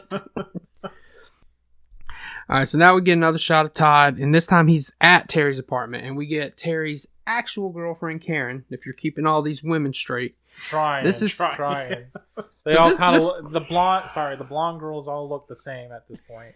So So this is Karen, and this tripped me out. She's looking for Terry. She's calling for him. Todd shows up, and she thinks it's Terry. I'm like, hold on. Yes, Karen's the final girl, which is what I was thinking. Yes. Okay. Yeah, yes, okay, yeah. That just makes it easier for me.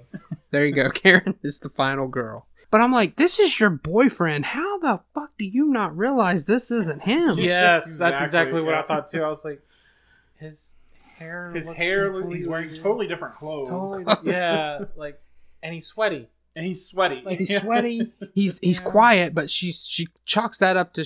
She's like, "Are you high? You always get quiet when you're high." He doesn't drink, but he gets high. Apparently. Yeah. Yeah, he doesn't drink, but he gets. Well, we did see him he kept smoking that joint after he killed that guy, so he does seem to like to smoke. And she admits to him, "I want you to make love to me tonight." And I'm like, "Really? Okay." You see her. You openly saw him flirting with this girl at Thanksgiving. Thank you. That's exactly what I was like. This guy is treating you like trash, girl. Like, why all of a sudden you're gonna be like, "I'm gonna one up and try to nail him first."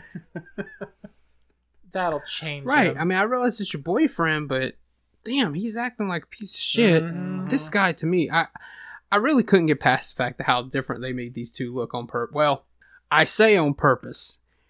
I was listening to the commentary, and I can't remember at what point, but the director at one point says, and right here, you see, we're still confused. We don't know who's Terry and who's Todd. And I'm like, I was never confused about that. As an audience person, not once. We're not going to be confused. Nope. No. But the one thing I can give credit to, I will say, with the actor particularly, is that I think he did a good job with distinguishing the roles. Like, I think, honestly, he was better playing as Todd. And honestly, I didn't realize that it was as the Terry. same I thought he was a little more playing both roles. At I first, thought it was two different people, like an actual. I did too. Twins, because they looked a little different there. They looked a little different, but it was the same person that played both roles. I thought he did really well with that, in terms of distinguishing both personalities. Yeah, and I thought he was, better as Todd. I thought he had actually a better performance than he did as Terry. Yeah, agreed. Because I think, and probably, my thing is I think there was a little bit more depth to the Todd character because of what he's gone through. Yeah, exactly. Where with the Terry character, it was just kind of... But save that for the end. Straight through. Final thoughts. All right, Josh. Sorry, go ahead. Anyway, sorry, testament to the actor. Yeah, he did good. Mark Soper was his name, so there we go. Let's get his name out Shout there. out. Respect. So yeah, she says she wants to make love. This is when he finally says, "No, I'm Todd," and you can see her kind of get scared, like, "Oh shit, what did I just say?" And he's like, "I've never even kissed a girl before," and he's going for it. I'm like, "You're pretty shy to be going for it all of a sudden." But not so shy, are we? I didn't get that sense from him that he was going to kiss her. I just kind of thought he was just telling her, like, because she was like, "I want you to make love to me." He said, and I think for him, he was just like, "Well, that's a big jump because I haven't even kissed a girl yet." I thought that was more of like what he was doing. Okay. That's what I got from the scene. Sorry. Oh, that's fine. Yeah. Then of course this scares the shit out of her, so she takes off, and then we get seen. She's running into what are these guys' named? Guy or Richie and Greg? Is that their names? Oh, I totally forgot. Runs into a couple guys that they were playing, playing football with. I know one of them has that weird New York accent. What are you twos doing? Yeah. Sorry, I can't from the South. I think that was Greg, and then the other guy's Artie. That's who it is. Because then Artie's like fluffy hair. I remember that about them. They have very fluffy hair. I was kind of jealous of their hair because my hair is a little thinned out, but I was like, man, they got good hair at least. I was wondering how long it took them to do that every day. I'm like, do they really style their hair like that every day? Like curling and teasing with the brush comb? Get that coiffed quality. Well, it took Terry so long. That's why they had to show him fixing his hair multiple times. Like, if you're going to have to keep doing this, we're going to put it in here, damn it. Straight than exactly. how it was as Todd. And the weird thing is, like, all brushed back, so it looked like more forehead. Yeah. And whereas, like, Todd had the curly and pulled up towards the front. Up to the front. It's interesting. So Artie freaks out. He's going after this guy with the bat. He's like, "Wait a minute, he's here." and Karen tells him they looked exactly the same. The only difference was he had a wild look in his eye. And I was like, no, there was He almost tried to kiss me. And I was like, girl, he didn't try to kiss you. He was just saying he never kissed a girl. Chris was like, she's lying. I did. Oh shit!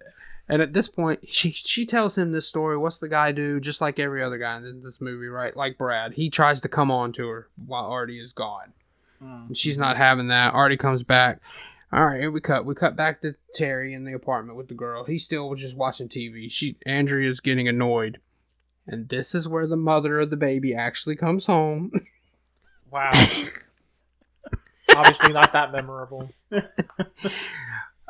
I don't know, because she says something later here that's pretty memorable, at least to me. But this date is played by Ed French, who's the special effects guy. Oh. Now look, this guy's got some credits to his name, still going to today. I wrote some down. I couldn't write them all down. He worked on Sleepaway Camp. He worked on Amityville 2, The Possession. He worked on Chud. He worked on The Stuff. Oh, interesting. Yeah. I saw, Actually, I've one of my seen all teachers from film school, Tim Boxell, he was the production designer. On The Stuff? On Chud.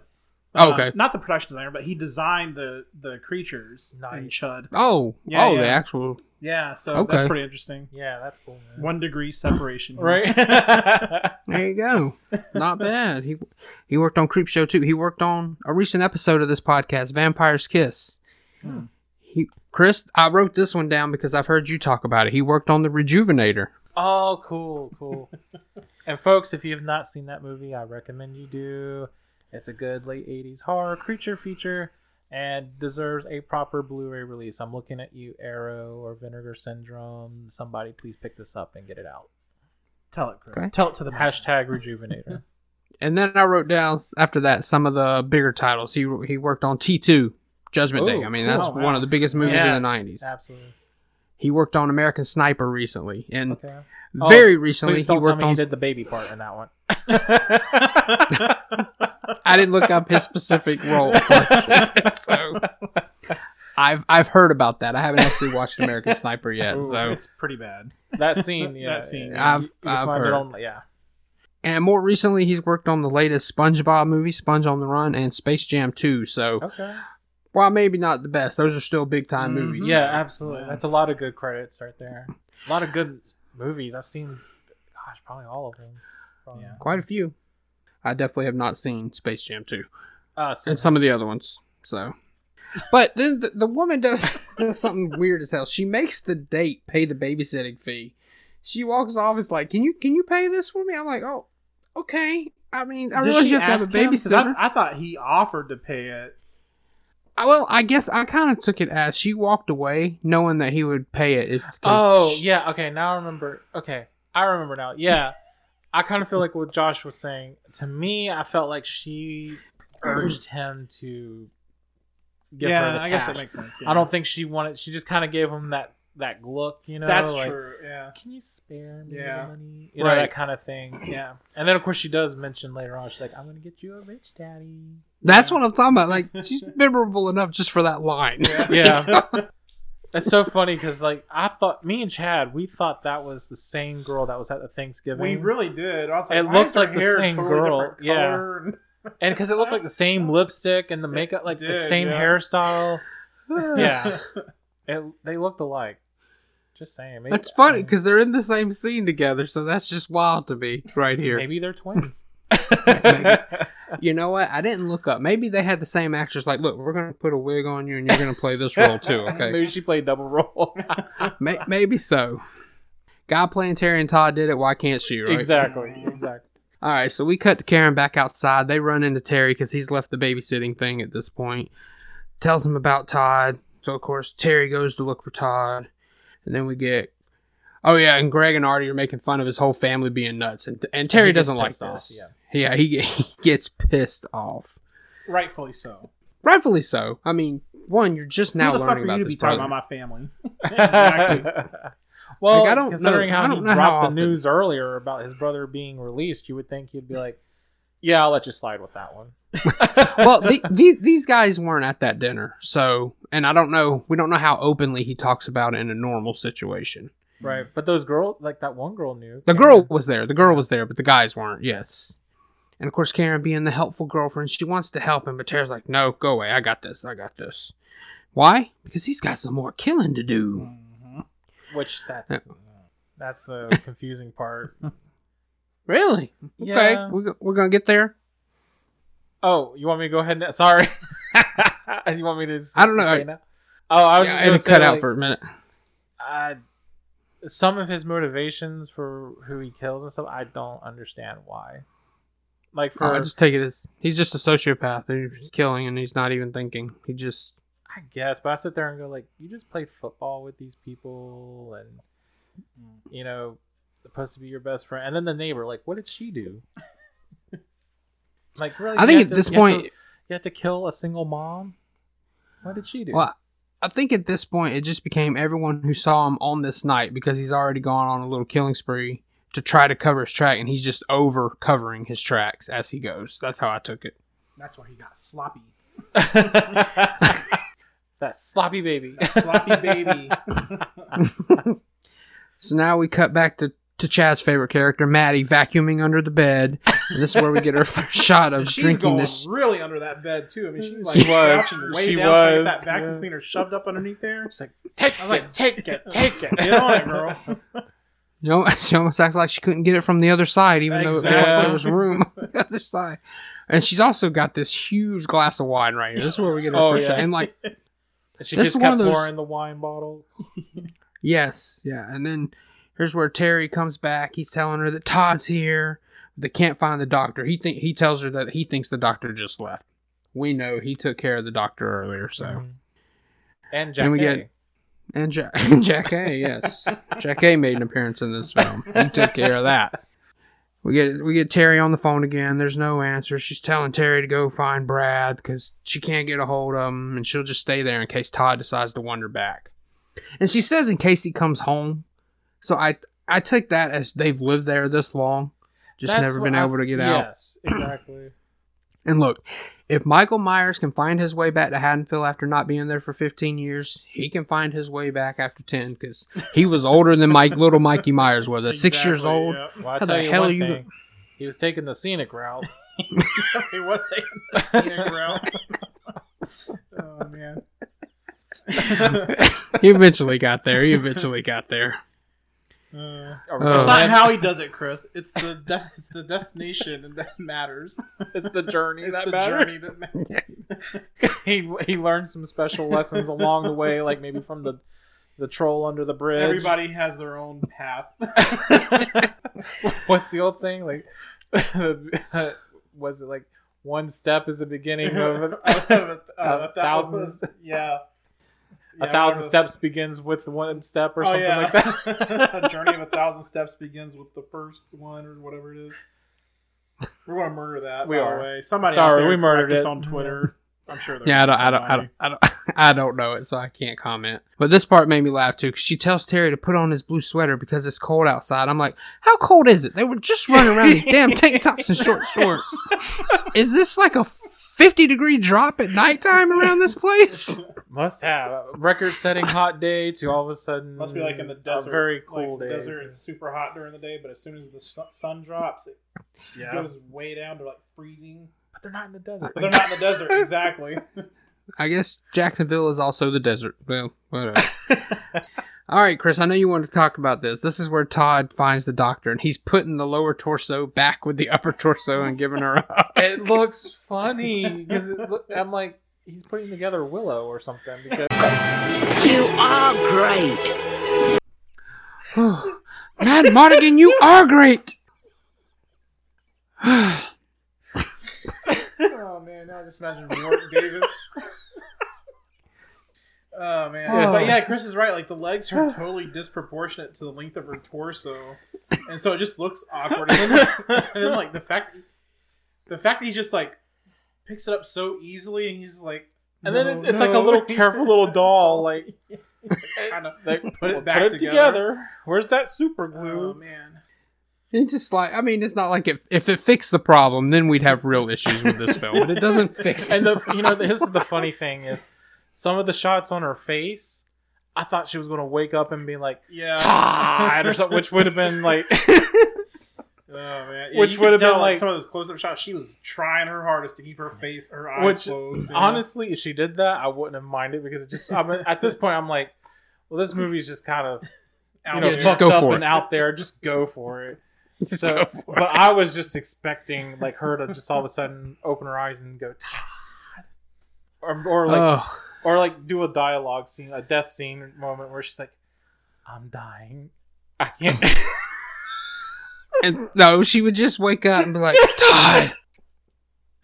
But I just at that point she could have been doing like a dialogue scene, like, "I'm not going to make it. I'm so cold. I'm so cold. Feel so cold. But just know, I always believed you." Oh man, her dying words. Like, you gotta stop him. And then she just and then that's where he's trying to put the legs together again. Put it back together. No, but actually, I mean, jokes aside, I mean, it's not like I could believe somebody doing that, because like if you look at the footage, for instance, of JFK's assassination, when his when the bullet enters and you see like his brain matter like explode out of the back of his head, like you can see his wife like picking up pieces of his brains off the back of the Cadillac they were in. Like, I guess as a reaction of like, if I can just fix this, everything will be okay. So, I mean, while in the movie it was really kind of hilarious, like in real life, I could see somebody doing something like that, thinking like, "Oh, if I could just piece it back together, it'll be fine." Yeah, but we're also talking between a headshot wound versus a torso completely severed in half, and you got the legs way separated from the body. And also, I just want it to be known, Chad just brought in another Jackie to this story. That's true. Three Jackies now we're in. Oh. Yeah. Okay, so now we get this little girl. She's calling for her cat, and he like runs to her immediately. So I'm like, was she able to see this body? Because that would be pretty damn traumatizing to see us. Yeah. Well, and then that's what I'm sitting there going, this little girl just shows up out of nowhere. Yeah. Doesn't really have really much of an importance in this movie. And like, I don't know, it just... Because then we see her again later, which was pretty hilarious, by the way. We do. I think we just want to show that Todd's being a good guy and telling her to stay in. Don't open the door no matter what, because some bad people are going to come trying later tonight. I can tell you that. Have you seen my kitty? No, but I'm sure he's fine. Yeah, and then the other thing, I agree with that. That girl, like, she added nothing to the. It was just random. Yeah. I mean, I see where Josh is coming from, like, but you already see that empathy from Todd already in the movie. Yeah. The way that he, like, he's nice to his mom. He's nice to that girl, Karen. He doesn't attack her. He's very, and then of course, then he's concerned with the doctor when he finds her. So you already see that. But I don't know. It felt a little unnecessary to me. But then it was just kind of funny. Yeah, I can't argue that. But you gotta remember, this director literally on the commentary said that this is where you get these two confused. So he genuinely doesn't understand that it's easy to distinguish these characters. Yeah. So maybe he felt like he needed to add that in. Alright, so now we get back with Andrea. Andrea is teaching Karen how to do a tequila shot. Lick the salt, drink the shot, squeeze the lemon. My problem, she was like, lick your hand, and she's like, and dip it into the salt. I'm like, ugh. I was like, do not dip your nasty syllabic ridden hand like into the salt. That's true. Like, sprinkle the salt over that and then lick it. Please don't dip it in there. But man, it brought back some memories of our tequila days. That tequila drinking one night. I remember specifically taking the lemons away from my dad right as he took the shot of tequila, and he was angry. And let me tell you too, folks, Josh got so drunk, had to help him when he got sick. He saw a picture of a birdhouse hanging on the wall. He puts his eye right up against the birdhouse picture, and he goes, "Is my mommy in there?" Well, thanks a lot, Chris. That was getting edited out, right, Josh? That was cheap vodka, by the way. That wasn't the tequila. That was some cheap vodka. That's true. That was the cheap vodka. But we got loaded on tequila before that. Tequila, and then we were bad though too, because we used the mellow yellow to chase down the tequila. That was Oh shit! So meanwhile, she's teaching her how to do tequila shots. Greg and Artie are over there playing these early '80s video games. I was like, "Is that Atari?" And just like men, right? the men are so concerned with their video games, and the ladies are sitting on the sofa, and the men are just sort of so focused on what they're doing, the video game. You know, you kind of remind me of Sorority Boys, that scene where it's like he was dressed up and he's pumping the beer thing. He's like, it's so like men. It's just like men in the ladies have to do everything. So yeah, well, you say they're showing their video games, but Andrea speaks up about wanting to basically get some, and the one guy immediately gets up. So then Karen goes to play video games, and they go off into the bedroom. So at least him and Andrea are on the same page. They want one thing and one thing only. Well, and I don't know, because that does kind of change a little bit. It changes a little bit later well, with the other two. And I'm like, they went through that's all true. that. Yeah, that's true. That caught me by surprise. Now, I did enjoy that scene, because that was like, wait, that's what they were doing? It's weird, because isn't there that moment where... Is it Todd or is it Terry? So, and there's the part where Todd, or is it Terry, that sees through the window where they're making out on the bed before they even do their, other thing? Yes, and I think it's Terry, and I also think that's part of why he decides to kill them. You're talking about lack of motivation. I think even though he didn't have anything with that girl, and he had a chance and turned it down, he was still flirting with her earlier. So I think this pissed him off. So, but yeah, I think that was Terry at this point. Yeah. Well, he's a sociopath. He's not thinking straight. I mean, let's not give this guy too much credit. I do got a little bit of a theory, but okay, we'll get there. For now, we're going back to the woman and her date, and she got something on the table. I noticed it's called body liquor. So I guess they have specific liquor to lay on your body when you want to have people do shots out of your belly button, I guess. I don't know. Oh, Chad, you like that crust in the drink too? Lint crust. The lint crust in the belly button. So she does the typical, let me go slip into something more comfortable. The doorbell rings. Let me go slip into something more comfortable. That's what we might text. That's he needs to do it like Mae West, I think. Why don't I slip into something more comfortable? Huh. Let me slip into something more comfortable. Huh. Or was it Alaska? She's like, why don't you come upstairs and fuck me in the ass sometime? Oh, jeez. So the doorbell rings. He answers. It's Terry, so we know he's about to get it, but not yet, because then we get a baby crying, and this is when she gives her line. Don't worry, mommy's gonna get you a rich daddy tonight. Yep. And it's funny because she says that, and the baby quiets down. I was like, oh, that baby got excited about that baby knows where the priorities are. To be fair, she did fix his. Oh yeah, she stuck that pacifier right in his mouth. Yeah. And you know how it is, Josh. Sometimes you just gotta pop that sucker in there to shut them up. I didn't use pacifiers on any of my kids. So. You didn't? I didn't. I decided not to go that route. Oh wow. What'd you guys do for teething? Teething rings. Oh, okay. Those ones you put in the freezer. Yep. Yeah. No whiskey to rub on the gums? Oh, no, man. I didn't do that. I remember my friend, his mom was telling us one time that when she was a kid, they actually went to the dentist and had their gums cut. Ooh. When they were teething. I'm like, what kind of barbaric shit?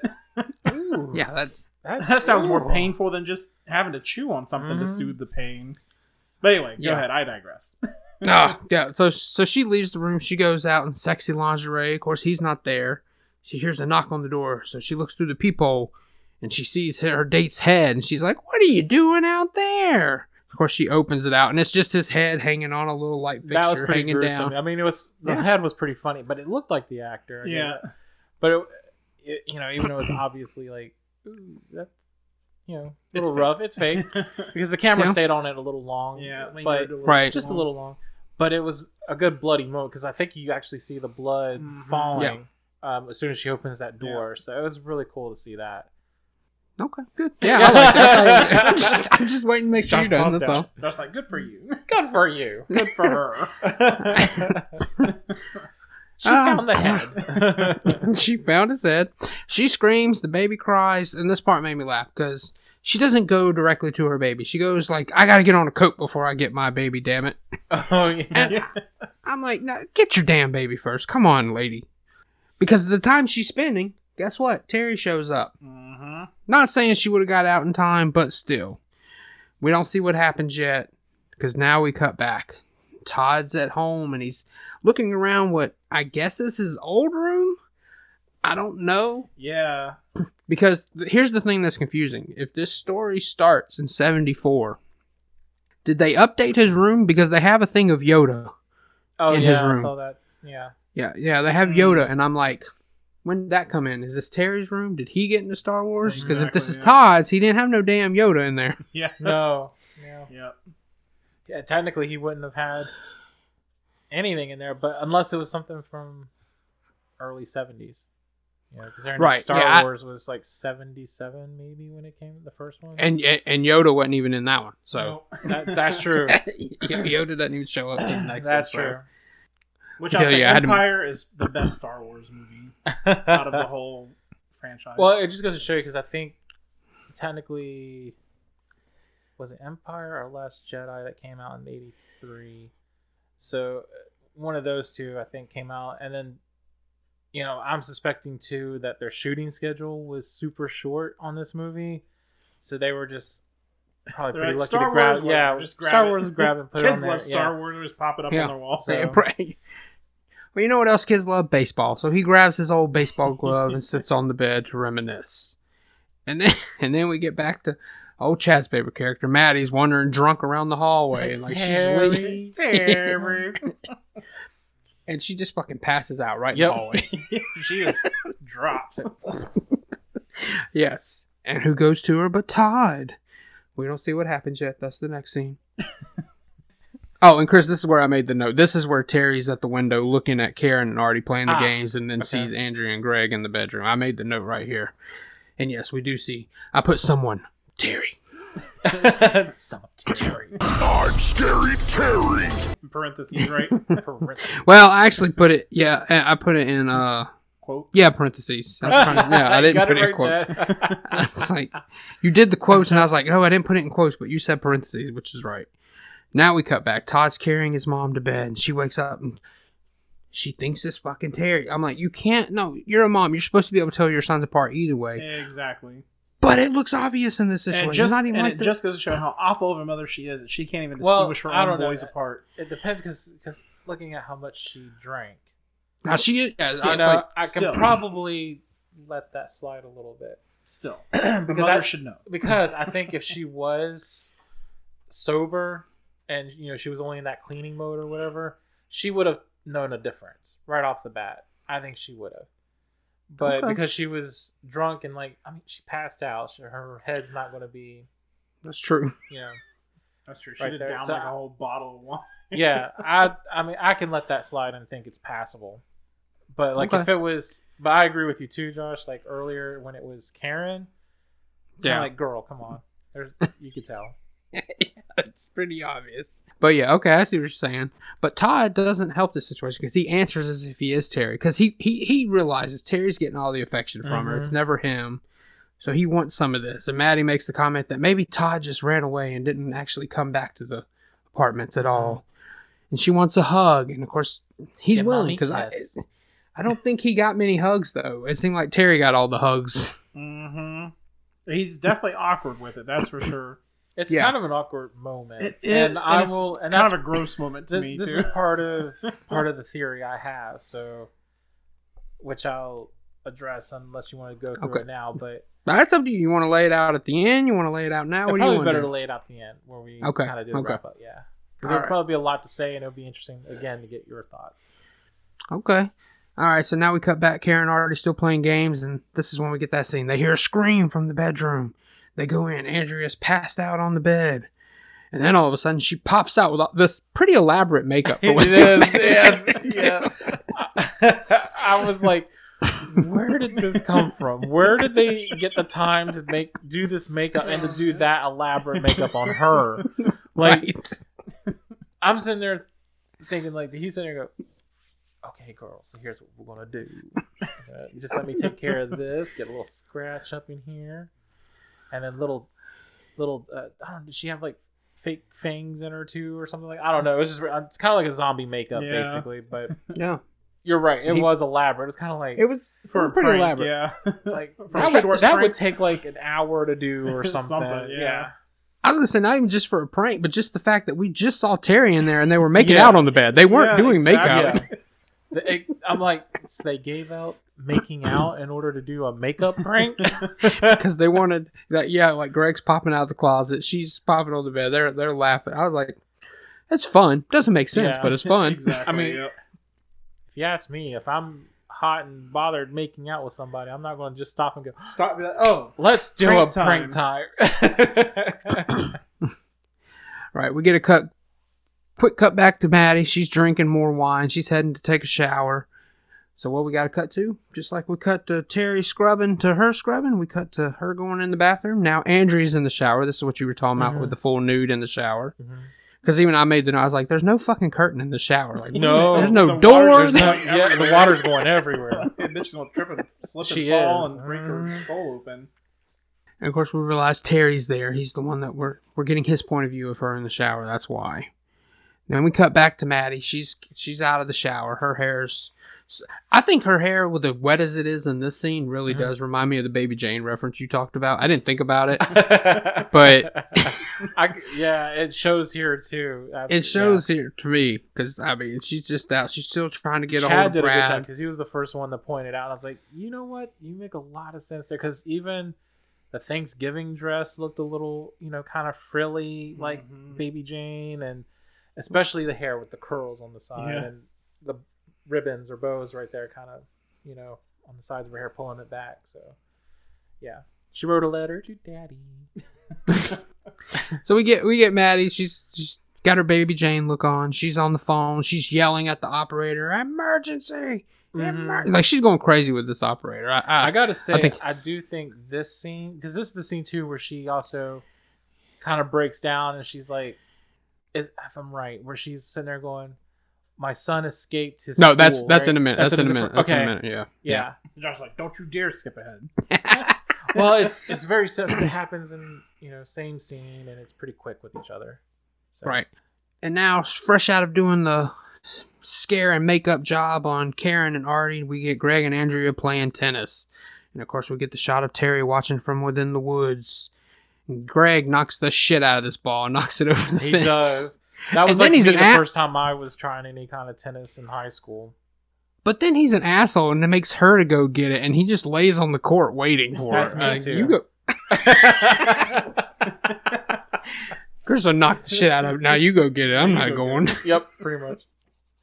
Well, hey, at least the ball came back, and he was like, "Hey, I got it right here."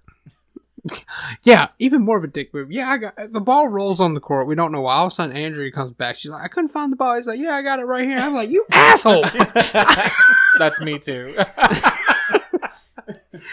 Oh, and then we get a quick cutback. This is where Maddie's like thanking the operator, saying that my son. She always calls it a school. She refuses to call it like a mental institution. This is one of the things I like about with this scene, because she breaks down to do that, and this is the scene where I think Louise Lasser actually has a really good moment. It's a really good acting moment. I think this was, if only the director and her kind of got along, he probably would have I think if they had worked together pretty good, he would have probably brought out a more consistent performance from her if they were able to, really collaborate.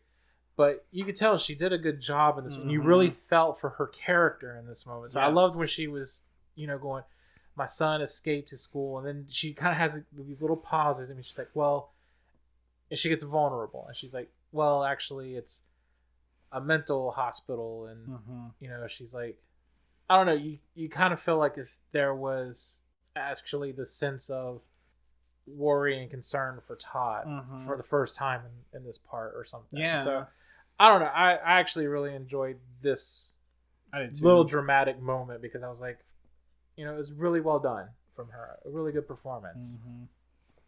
And then the operator's like, "Are you looking for something? Like, do you need a certain number?" And she just yells, "Get me my boyfriend!" Yeah. Like, you're watching this. She keeps calling. Brad didn't walk very far to go to this damn office. Exactly. That's what I'm sitting there saying. Like, how big is this apartment complex? Like, it's big enough to where she refuses to walk. She will just spend the whole night worrying, then walk. I would until later. It's coming, but yeah, you know. I would have been like, I'm going to go to find her. I don't know. Yeah. She starts crying. All right, now this is what I was talking about earlier. We cut back to Greg and Andrea, and they are naked on the diving board. That was weird. That kind of came out of nowhere. Yeah, I was like, I mean, I I don't know on how the many people diving are board using of all places, and like, it's a small board. Like, it's a small board, and you know, it's not diving boards have that they have that bumpy finish on them. Yeah. You know, like like where's the fun in that? I was gonna say, like, I'd be advocate. I'm like, I'm on top. If we're on the diving board, I'm on top. Immediate veto that option. Like, nope, absolutely not. We'll take a lounge chair. I'm kind of surprised that he didn't, like, I don't know, trip over or something, fall into the pool or something. You know, just one little knee slip would have just caused him off balance. So exactly. And actually, like, in this part, because I can probably finish this part because I know what you're going to say.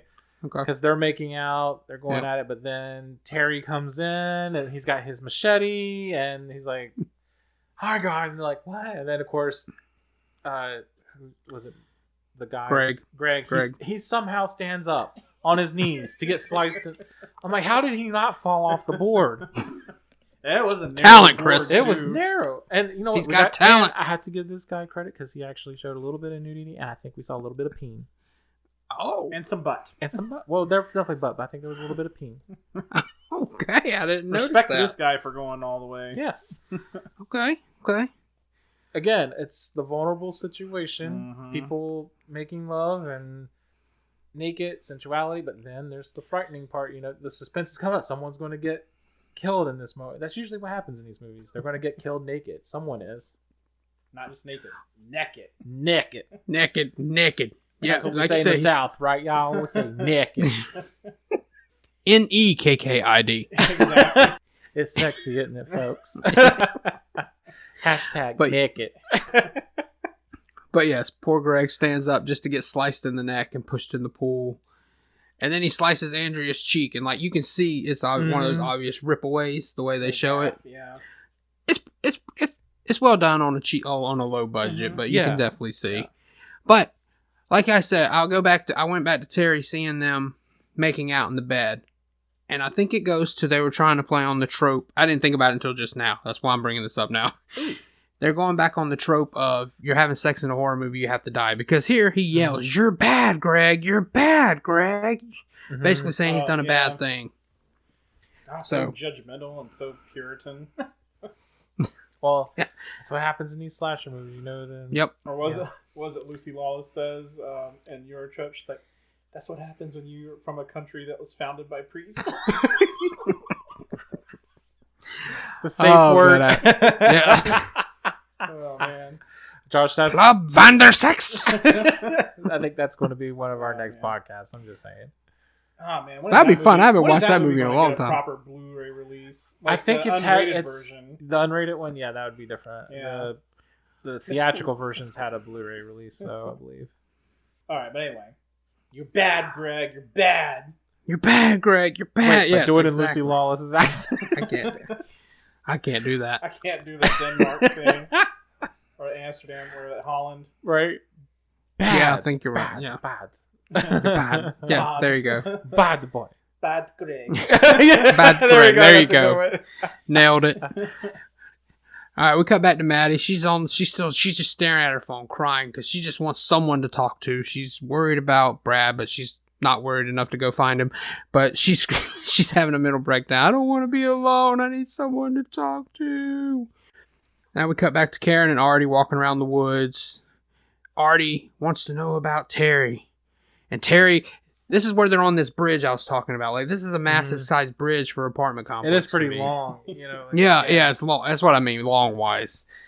And like, it's got a lot of curves in it. Like, it's not even just a straight bridge. Yeah. Like, it reminds me of something you would see like in a nature park. Well, or that's the something, thing. like I think they filmed trail. that part actually at a Florida University, I think, in Jacksonville. Oh, okay. That makes sense. So, sprawling campus like that, yeah, they definitely have something. At least for the outside part. Yeah. looking scenes. Okay. Yeah, that makes sense. And then we get Terry. He grabs Karen's ankles from the side of the bridge, so now he's playing pranks with him too. He pops up. He's like, "It's just me. It's Terry." Then he has Artie go look for Andrew and Greg by himself while he goes off with Karen. There you go. The troll under the bridge. Good catch, Chris. Right? Yep. I didn't think about it, but you're right. So now we cut to Artie. He's getting in his car, and guess who's there? Todd. Telling him that he's the good guy. But, of course, he holds him at gunpoint. So, I mean, you're going to think... You've already been told this guy's psychotic. Now he's pointing a gun at your head saying, I'm the good guy. You're wrong. And I'm like, I wouldn't believe that either. Right? But he tells him he needs help to prove that Terry's the bad one. So now we cut... Oh, do you have a thought, Chad? No, I just had a random tangent thought. When you were like, is he the bad one? I was thinking of a totally different thing. Oh. Oh. Yeah. Are you thinking of the movie I'm thinking House of? Bunny? House Bunny, yeah. Are you a good witch or a bad witch? Yeah. I'm a good witch? No, you're a bad witch. Okay, you realize this is 2 episodes in a row. You said, are you a good witch or a bad witch? So now it's going to be a running gag. You have to somehow bring that into every episode. I'm just letting you know. Hashtag good witch or bad witch. Hashtag bad witch. Oh, shit. So we cut to Terry and Karen making out on the couch. The doorbell rings. This is where it's Artie and Todd. And Todd has the gun. He has the upper hand. But instead, what does he do? He runs. He runs away. Terry's not even afraid of him, and he runs. I mean, I get it. He's been in this institution. He's been shy. He's been told he's that he did these murders, trying to prove his point. But damn, you had him, man. You don't run in that situation. You can't do it. Well, and then he probably just thought if he hurt his brother, then he's going to be in trouble. He's going to be sent back. That's fair. So here's Terry and Artie run after him. And then Artie ends up finding this trash bag with tools on this bridge. Oh, yeah, that was funny, too. That kind of came out and it was like, that's laying on the bridge the whole time. The whole time. Including, he pulls out the bloody machete. Like, he didn't even clean. He left the machete out there. So I'm like, okay. And then, but Terry randomly has like this huge... What'd you write it? I wrote 2-prong fork. That's what it looked like to me. That's what I was going to say. Yeah, okay, it's like a barbecue fork. It was, yeah. There you go, a barbecue fork. Of all weapons he picks up too. It's like the barbecue fork. They didn't notice the machete that was laying there, or yeah. Maybe he doesn't like to use the same thing twice. We don't know. That's not true. We do know, but we want to get a different kind of kill. Something with something different. That's true. You gotta spice it up a little bit. Right in the juggernaut. Right in my aorta. There you go. So now we cut. Karen's outside looking for him, and she hears Terry saying, "It's not cranberry sauce," looking at the blood. And she finds him. She wants to call the police. I love this. Terry literally swings the machete at Karen as he's like, I love you. It's like trying. I was like, oh my God. And he gets her shoulder. Yeah.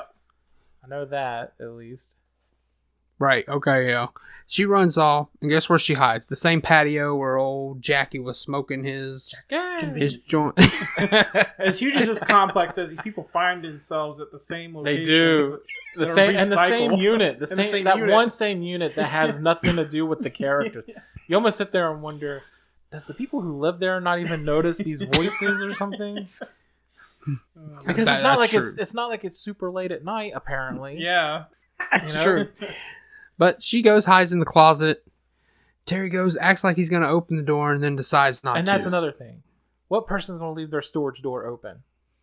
Remember we were just talking about you can't put anything past people, though. Well, that's true, too. And this was the 80s. This was the 80s. They were a little more... doors open all the time. That's how they all got murdered. I know, like, when we lived in the apartments, and, even if we were on the second floor, that storage closet door would always be locked. Well, I don't know. Not here. Apparently no. I don't know. Because Jack A was hidden up in there. I was gonna say yes. That's what we get. Well, we get a quick cut back to Maddie on the phone once again. She has the wrong number this time, but yes. Then we get Karen in there, and she finds Jackie in the closet, and of course she stumbles out, and Terry's sitting there with Artie in his lap. Oh yeah, that was funny too. It's like, so he gets to the closet door and he's like looking around, pauses. Then he walks off for a moment. Well, he's a prankster. Then the shot of her in the closet for just a second, and suddenly he's back with the body out of nowhere. How, like, that's a heavy ass body that's dead, that's limp, and not going to move. Like, you're not going. You're gonna sit there and struggle with it, and all of a sudden he's like, "Hi, how are you?" Waving the hand with the body. Like, wow, okay. Oh yeah. You're right. You're right. It is. Maybe she's in that closet longer than we realized. We couldn't just show the passage of time there. Yeah, that's true. They could have put maybe something on the bottom that says, "And 5 minutes later." 5 minutes later. I mean, they did it for Thanksgiving. I didn't even know it was Thanksgiving at first there. Alright, so Karen runs off. She's banging on doors. And whose door does she come to? That little girl who Todd said, don't open the door for anyone. That was pretty funny. No, you're going to hurt And that my bitch kitty. does not open that door. She sticks to her guns and what she was told. She does not open that door for her. And you know what she said? You're going to hurt my kitty. Exactly. Hey, that cat was important to her. Hey, I tell you, don't fuck with nobody's cats. Yep. Don't fuck with cats. So she keeps running. She finally finds someone's glass door there open. Where's her parents? Okay. That's true. Where was? I don't think any parents are here on. It's Thanksgiving night. They're all out having Thanksgiving festivity. Maybe at the drive-in. Maybe at the drive-in. Well, I mean, I think that first opening scene is supposed to be Thanksgiving night at the drive-in. That's why they cut Really? the 10 years really? later. Oh my I God. don't know for sure that's true. I don't know that's Thanksgiving night at the drive-in. I guess a lot of babies were made that year at the drive-in on Thanksgiving. They had a surge 9 months later in the Right. hospitals. All right, so she ends up finding an apartment. The door's actually unlocked. She hears the baby crying, so we know which apartment this is. This is the apartment from earlier. She tells the baby to hush while she continues to look around. And I wrote the name down. She's Terry pulling the machete out of Julie. That must have been the name of the woman with the baby. I had forgotten. Oh, the neighbor?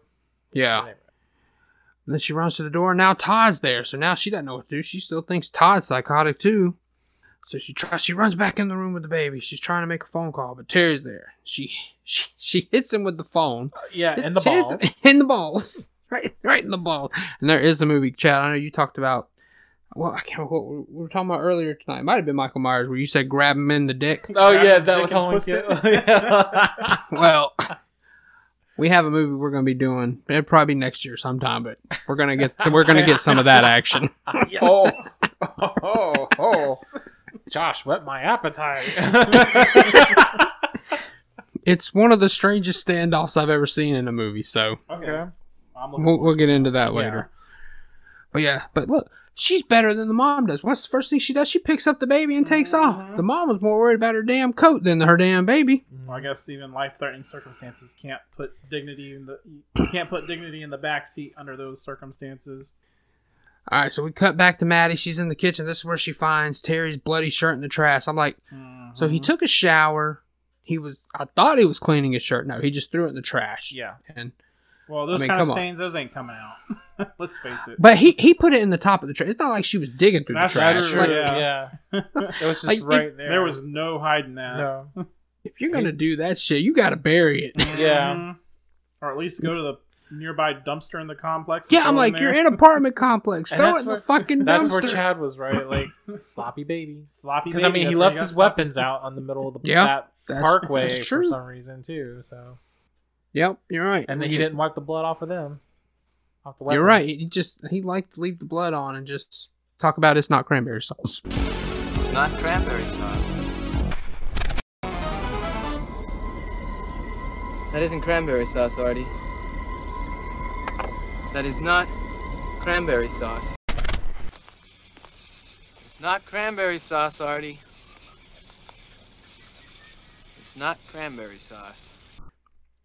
Get a quick shot of Terry still running after Karen, but now we get back to Maddie, and she's finally going to Brad's office.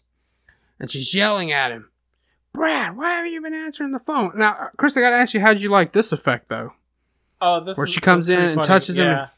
Like, I could tell, like, you could tell something was a little up with it, that it was prosthetic. Because, like, something was weird with the arm, with the one that had the hand cut off. It kind of looked like a little bit of a dummy and stuff. Yeah.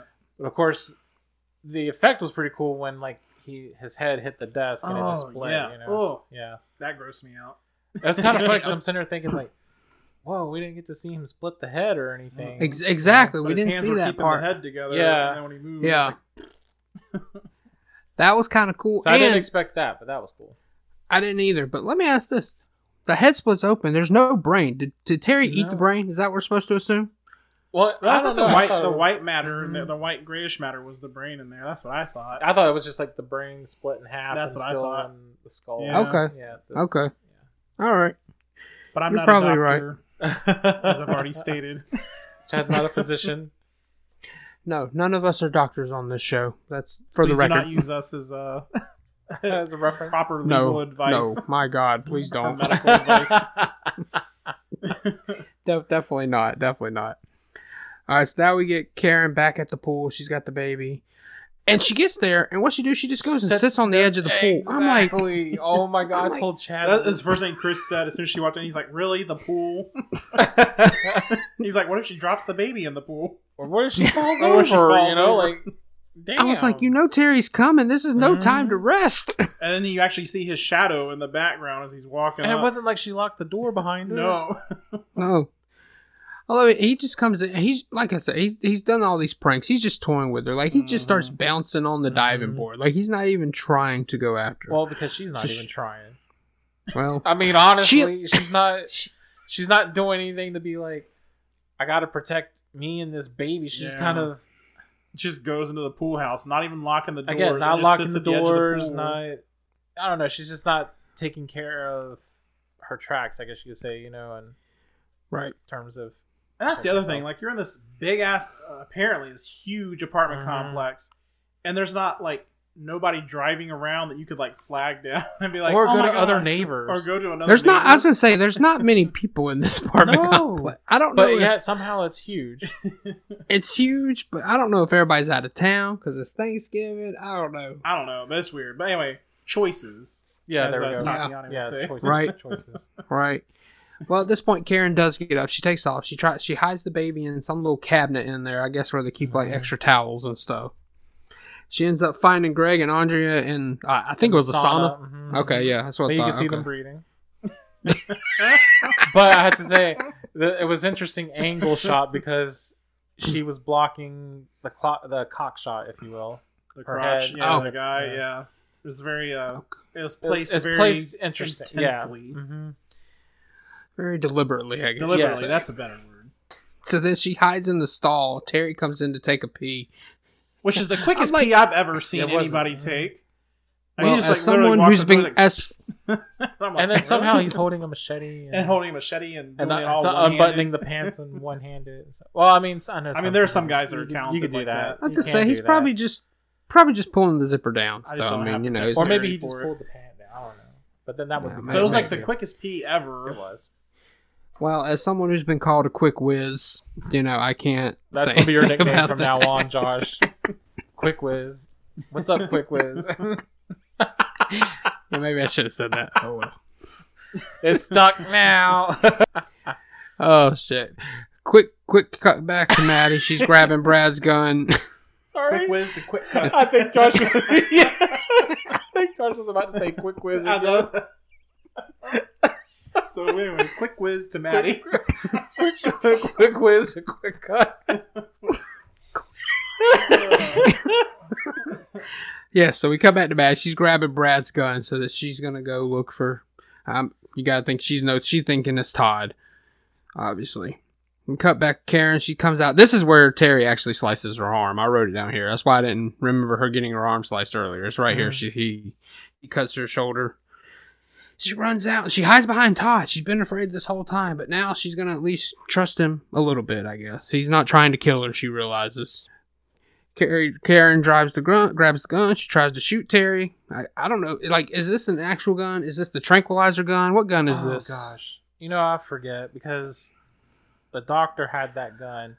Which is the tranquilizer gun, so I Yeah, assume it and I has to can't be that. remember- Yeah, but the tranquilizer gun was like a big black one. I feel like the one they had was like a smaller silver one. Because it was, well, Because Maddie brought that in later when she shows up. Yeah, right? I think that's the one Maddie's gonna bring in that she got from Brad. But you're right. The black one was that tranquilizer. Tranquilizer. And the thing is, which I mean, you can still take him down, I guess. Yeah, as long as you aim if it. it's a But strong you have to tranquilizer. aim it like in the ass or something.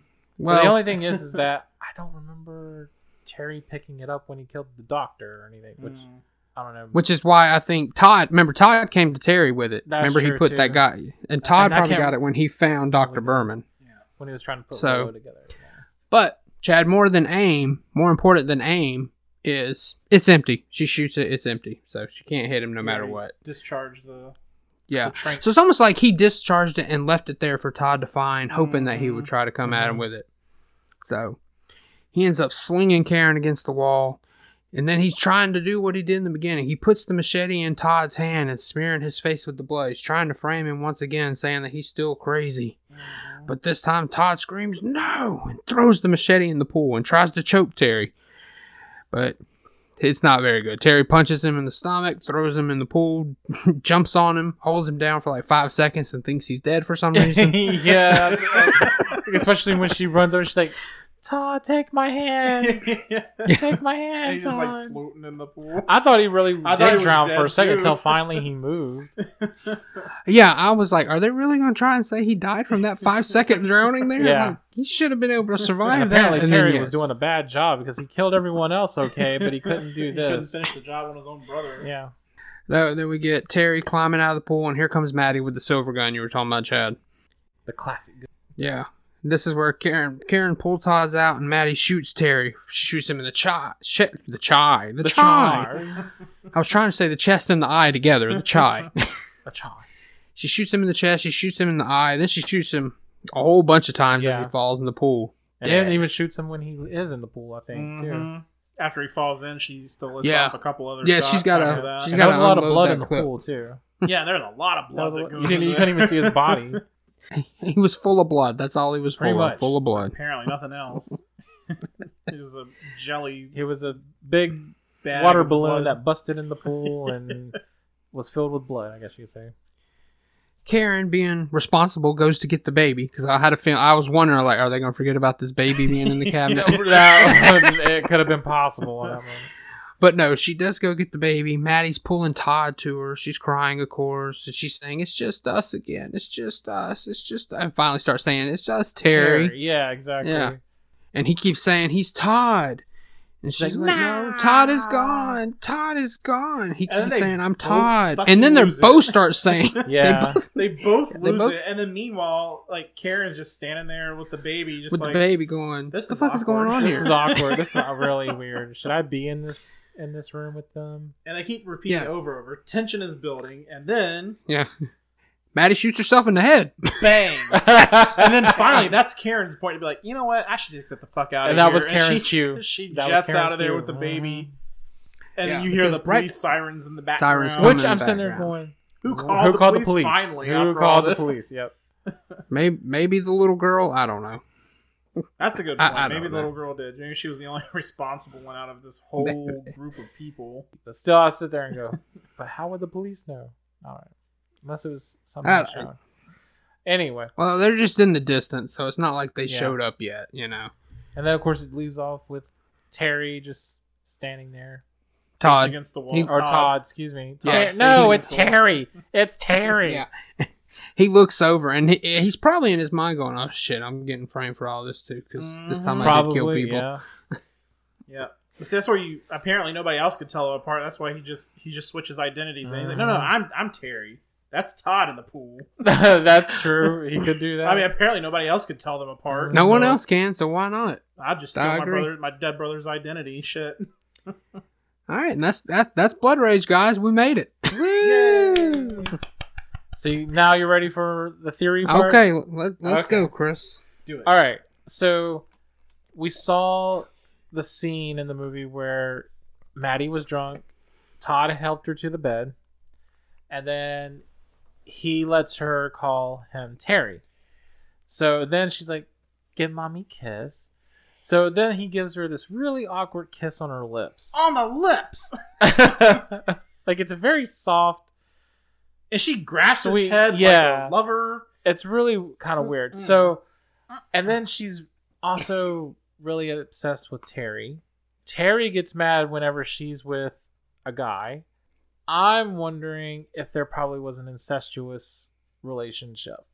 And I'm wondering if he really would have had feelings for his mom, that he really actually liked her. And your theory, too, that his urge to kill is probably from his childhood trauma of sexual and mental abuse from his mother. But he's seeing it as like people hurting. I don't want to say hurting his mom, but maybe in a way, because I mean, it wasn't like she picked good guys. Apparently, you know, when you look at the drive-in date and the guy she was going to marry, and I'm wondering if it not just that, but maybe could have done some things to Todd as well. But maybe Todd was a little bit more refusing, and probably could have got her in trouble, Terry in trouble, and so that's why she just was like, no more tests, no. We'll just keep him in the mental hospital. And you know why she was at the end, even when she saw the bloody shirt that belonged to Terry, and she knew it belonged to Terry, she knew it was his, she still believed it was Terry that was right there instead at the end, that she didn't shoot. So I don't know, one of my theories is maybe there could have been an incest angle there, and that's why he does the things he does. You know, maybe sex really does tick him off, you know, in order to, it flips the switch. What'd you say he was? He's Sex-phobic. But like, I think it could have, you know, that's just the trigger for him because of maybe some trauma like that, you know, maybe some childhood abuse or something. Okay, so I wouldn't have ever thought about that. I didn't think. And to piggyback on that, I'm going to say I think you might be giving the filmmakers a little too much credit, because I doubt any of that crossed their mind. I agree. I mean, I think it's one of those movies that you can have fun with friends. I think it's one of those movies you can easily see, like, if it was, oh man, one of those old school drive-ins, you know, that would play some of the B and C movie horror sticks, you know, and it's just something you can kind of go laugh at and just have fun with friends, or go to the drive-in, Grindhouse. But you have to play something equally as bad. Yeah, something equally as bad, exactly. So it's a bad, fun film, I guess is probably the best way I can put it. So yeah, it may not have been necessarily my cup of tea per se, even though there are a lot of bad movies I enjoy. But I just couldn't, I don't know, there's just something about some of the unpolishedness of this that just kind of took me out of it. It was really hard for me, I think. And I know that's weird to say, considering that, again, I like a movie like Nightmare Sisters. I enjoyed it, and that's... But I did like the concept crazy. of this movie, though. I mean, I like the concept it was very as well. grounded. So it made it relatable, you know, 'cause you didn't have like some zombie monster going around. Yeah. So, I mean, I did like the concept of it. But like we were talking about earlier, I think that there were things about the movie that story-wise could have been tweaked a little bit, addressed, tweaked, fleshed out. That and then I the think other thing really like, would have. There was no improved the establishing quality of it. shots for a lot of these things. So again, you didn't know like where the fuck you were. Todd doesn't show. He doesn't do anything until maybe more than halfway through the movie, and then again we had to sit there and go like, really, how much of a land is he taking and of a walk, of a scenic route that he's taken in order to try to get to this apartment complex and get to his mom and all that stuff? Like, what is going on? And then the outside as well. Like, how big are those woods? Because apparently they were able to walk around a lot. And then they go to that one apartment unit that doesn't belong to anybody. Yeah. But you're telling me that someone who lives there doesn't hear that shit? Yeah. So... I don't know. Because I think your apartment complex, you can hear almost everything. You can, yeah. That's fair. But Chris, I don't think you're giving Todd enough credit for the way he crumbles that pie and slings it against the wall in that near the beginning of the movie. Well, like I said, I give credit to the actor because I think he does a great job of distinguishing the two characters, the two personalities. Even though, granted, I do, and I'll say it again, I think he played Todd the best. Like, I think his performance was way better as Todd. Well, I think you're right too, because Todd definitely had much more of a background. He had a history. He had motivations. Whereas Terry just was kind of like, It was kind of. It just is. It wasn't really. Yeah, it just wasn't really said. And I know Josh Yeah. says he's just a sociopath, but I'm thinking, well, did he do this over the last 10 years as well? Did he Exactly. kill just Yeah. everyone who was there in that apartment complex? You know, did he kill other That- friends? Like, That's what was it about these specific people that he was like, you know what, I'm going to go ahead and kill, and including the girl, like attempt to kill his girlfriend. You know, what was and the neighbor? What did she do? She didn't do anything. She had no connection to him. So what was the point of killing the neighbor? So Well, her and that guy got killed for having sex. that's all we know. But still, it's at someone else I'm sure there was other people in the complex having sex. Yeah. You know. But still, you know, like, I mean, it doesn't make any sense. I mean, there would still have to be some sort of motivation there. Yeah. For me personally. I agree. Because, you know, like, today with my friends when we were watching Jason X, you know, like, I was, you know, because they were making the joke, like, oh my God, Jason has, like, this radar for sex or whatever. Like, every time somebody has sex, like, it alerts him. And I was like, well, yeah, I mean, it makes sense for him because, I mean, he drowned, he died while the camp counselors were having sex. So it would make sense for him to, like, have this sort of hatred toward people who are having sex because he's like, you irresponsible fucks. Yeah. How could you do this while I was drowning, you know? So, you know, like Chris said, I mean, like the theory behind the fact that, you know, Terry could have been like sex phobic or had some sort of sexual trauma as a child or something. Would have been fleshed out. Yeah, it's just one of the only things I can think of in terms of, because I guess maybe in my brain I'm sitting there thinking, well, what was his motivation? Yeah. And then I just kind of take into account like the way the mother was treating him, and especially that weird scene with Todd where she was just kissing him on the lips. lips. It was a weird kiss. It was a weird kiss. It was awkward. It was. So I was dying while I was watching. That's where it kind of got me, where I was like, well, maybe there was some trauma. So that's my theory. All right. So I think something we should start doing on these shows is we all use. Luckily, Chris is new to it, but we all use Letterboxd now, so we can start giving ratings based on a 5-star system, if you will. So, and I think I'm gonna use like you can use something from the movie as your rating. I'm gonna give you my example. I know this movie's not technically good. I don't care. I love it. I'm gonna probably watch it again on Thanksgiving morning as long as I wake up before the family gets up. Yeah, please don't subject the rest of them to that. No, I won't do that. But I will give this movie 4 out of 5 cans of cranberry sauce. Cranberry sauce. Oh, that's awesome. Well, for me, like I already kind of did like a small review thing on Instagram for the movie because I've been doing my 31 days of horror movies. So I gave it 2 out of 5 pumpkins. But I guess in this case, 2 out of 5 cranberry sauce cans. Or you can use your own. That's fine. It makes sense for your horror to use pumpkins. Yeah, I think I'm going to also give it 2 stars. Like, I finished the movie, and while there are things that I appreciate out of it, like, this is a movie I don't really see myself ever going back to or revisiting. It really depends. Like, if I was watching it with friends, maybe, then I would probably watch it with friends, too. Like, if it was just something that... That's true. If you're pass by and just keying about it, yeah. Yeah, and you're just kind of having a good time or something. Like, because I wasn't mad at it by any means. It's just... it's just one of those movies that I can't really see myself revisiting just because I want to go do it myself or something. It just wasn't all the way there for me. Like if one Thanksgiving we happen to be chilling at your house, Josh, like you want to watch it, I'd be like, okay, yeah, sure, why not? We just cut ass on it, but you know, otherwise, like it's not really gonna be a movie. I'm like, I feel the need to watch this movie, because I just don't. Okay, that sounds good. I think that's good. We'll go ahead and let everybody know that next week we're gonna be diving into a different Thanksgiving themed film. And maybe it's one you two guys have seen, but I'm not going to lie. This will be a first-time watch for me. This was a first-time watch for you. I've never seen this movie. And this is a much more well-known movie than Blood Rage. We're going to be talking about planes, trains, and automobiles. Yeah. What? And Josh has never seen that one? Yeah, to be fair, I've never seen it either. What? Oh, no, you wow. have. Well, you have. You just probably haven't seen it in a long time.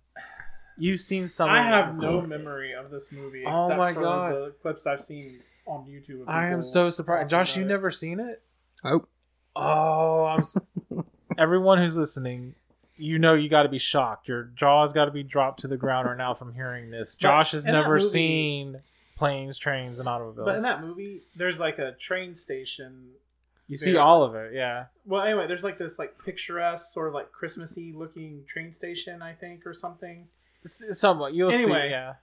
I was gonna say, I have a coworker of mine who is from the town they shot that scene in. So nice. She talks about how it was really cool to like see that in the movie and everything. God. So yeah, another 1 degree separation for me. I wish I got to watch this with. Well, I could watch it with Chad, but I wish that we got to watch it with you too. Like, oh man, you're in for a treat. It's really good. Well, if Josh had an Apple computer, we could FaceTime and watch the movie together.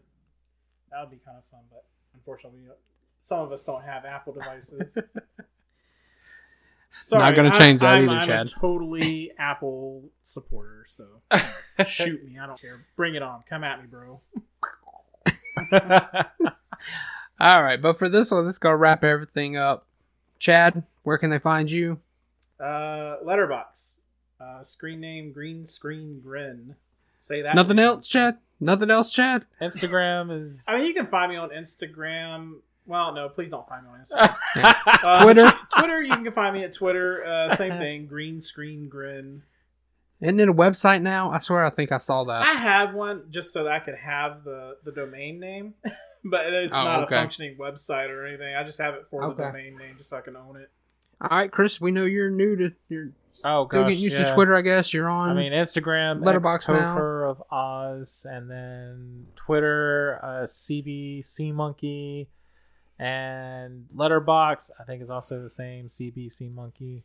So, yeah, you can find me on any of those. And you can certainly probably find me on Josh's Twitter as well if you want to look me up or whatever. So, yeah, and then you can also check me on Instagram because I did a whole thing of 31 Days of Horror. And so I did like mini reviews on the movies I watched throughout the month. So that was pretty exciting as well. I just want to know when you're going to do 30 Days of Thanksgiving movies. That would be hard. I can't even think of 30 Days of Thanksgiving movies. No, it'd be interesting to see what titles you come up with. Pick movies that like have themes of like I'm grateful for whatever. I don't know. All right, so or movies that have cranberry sauce. There.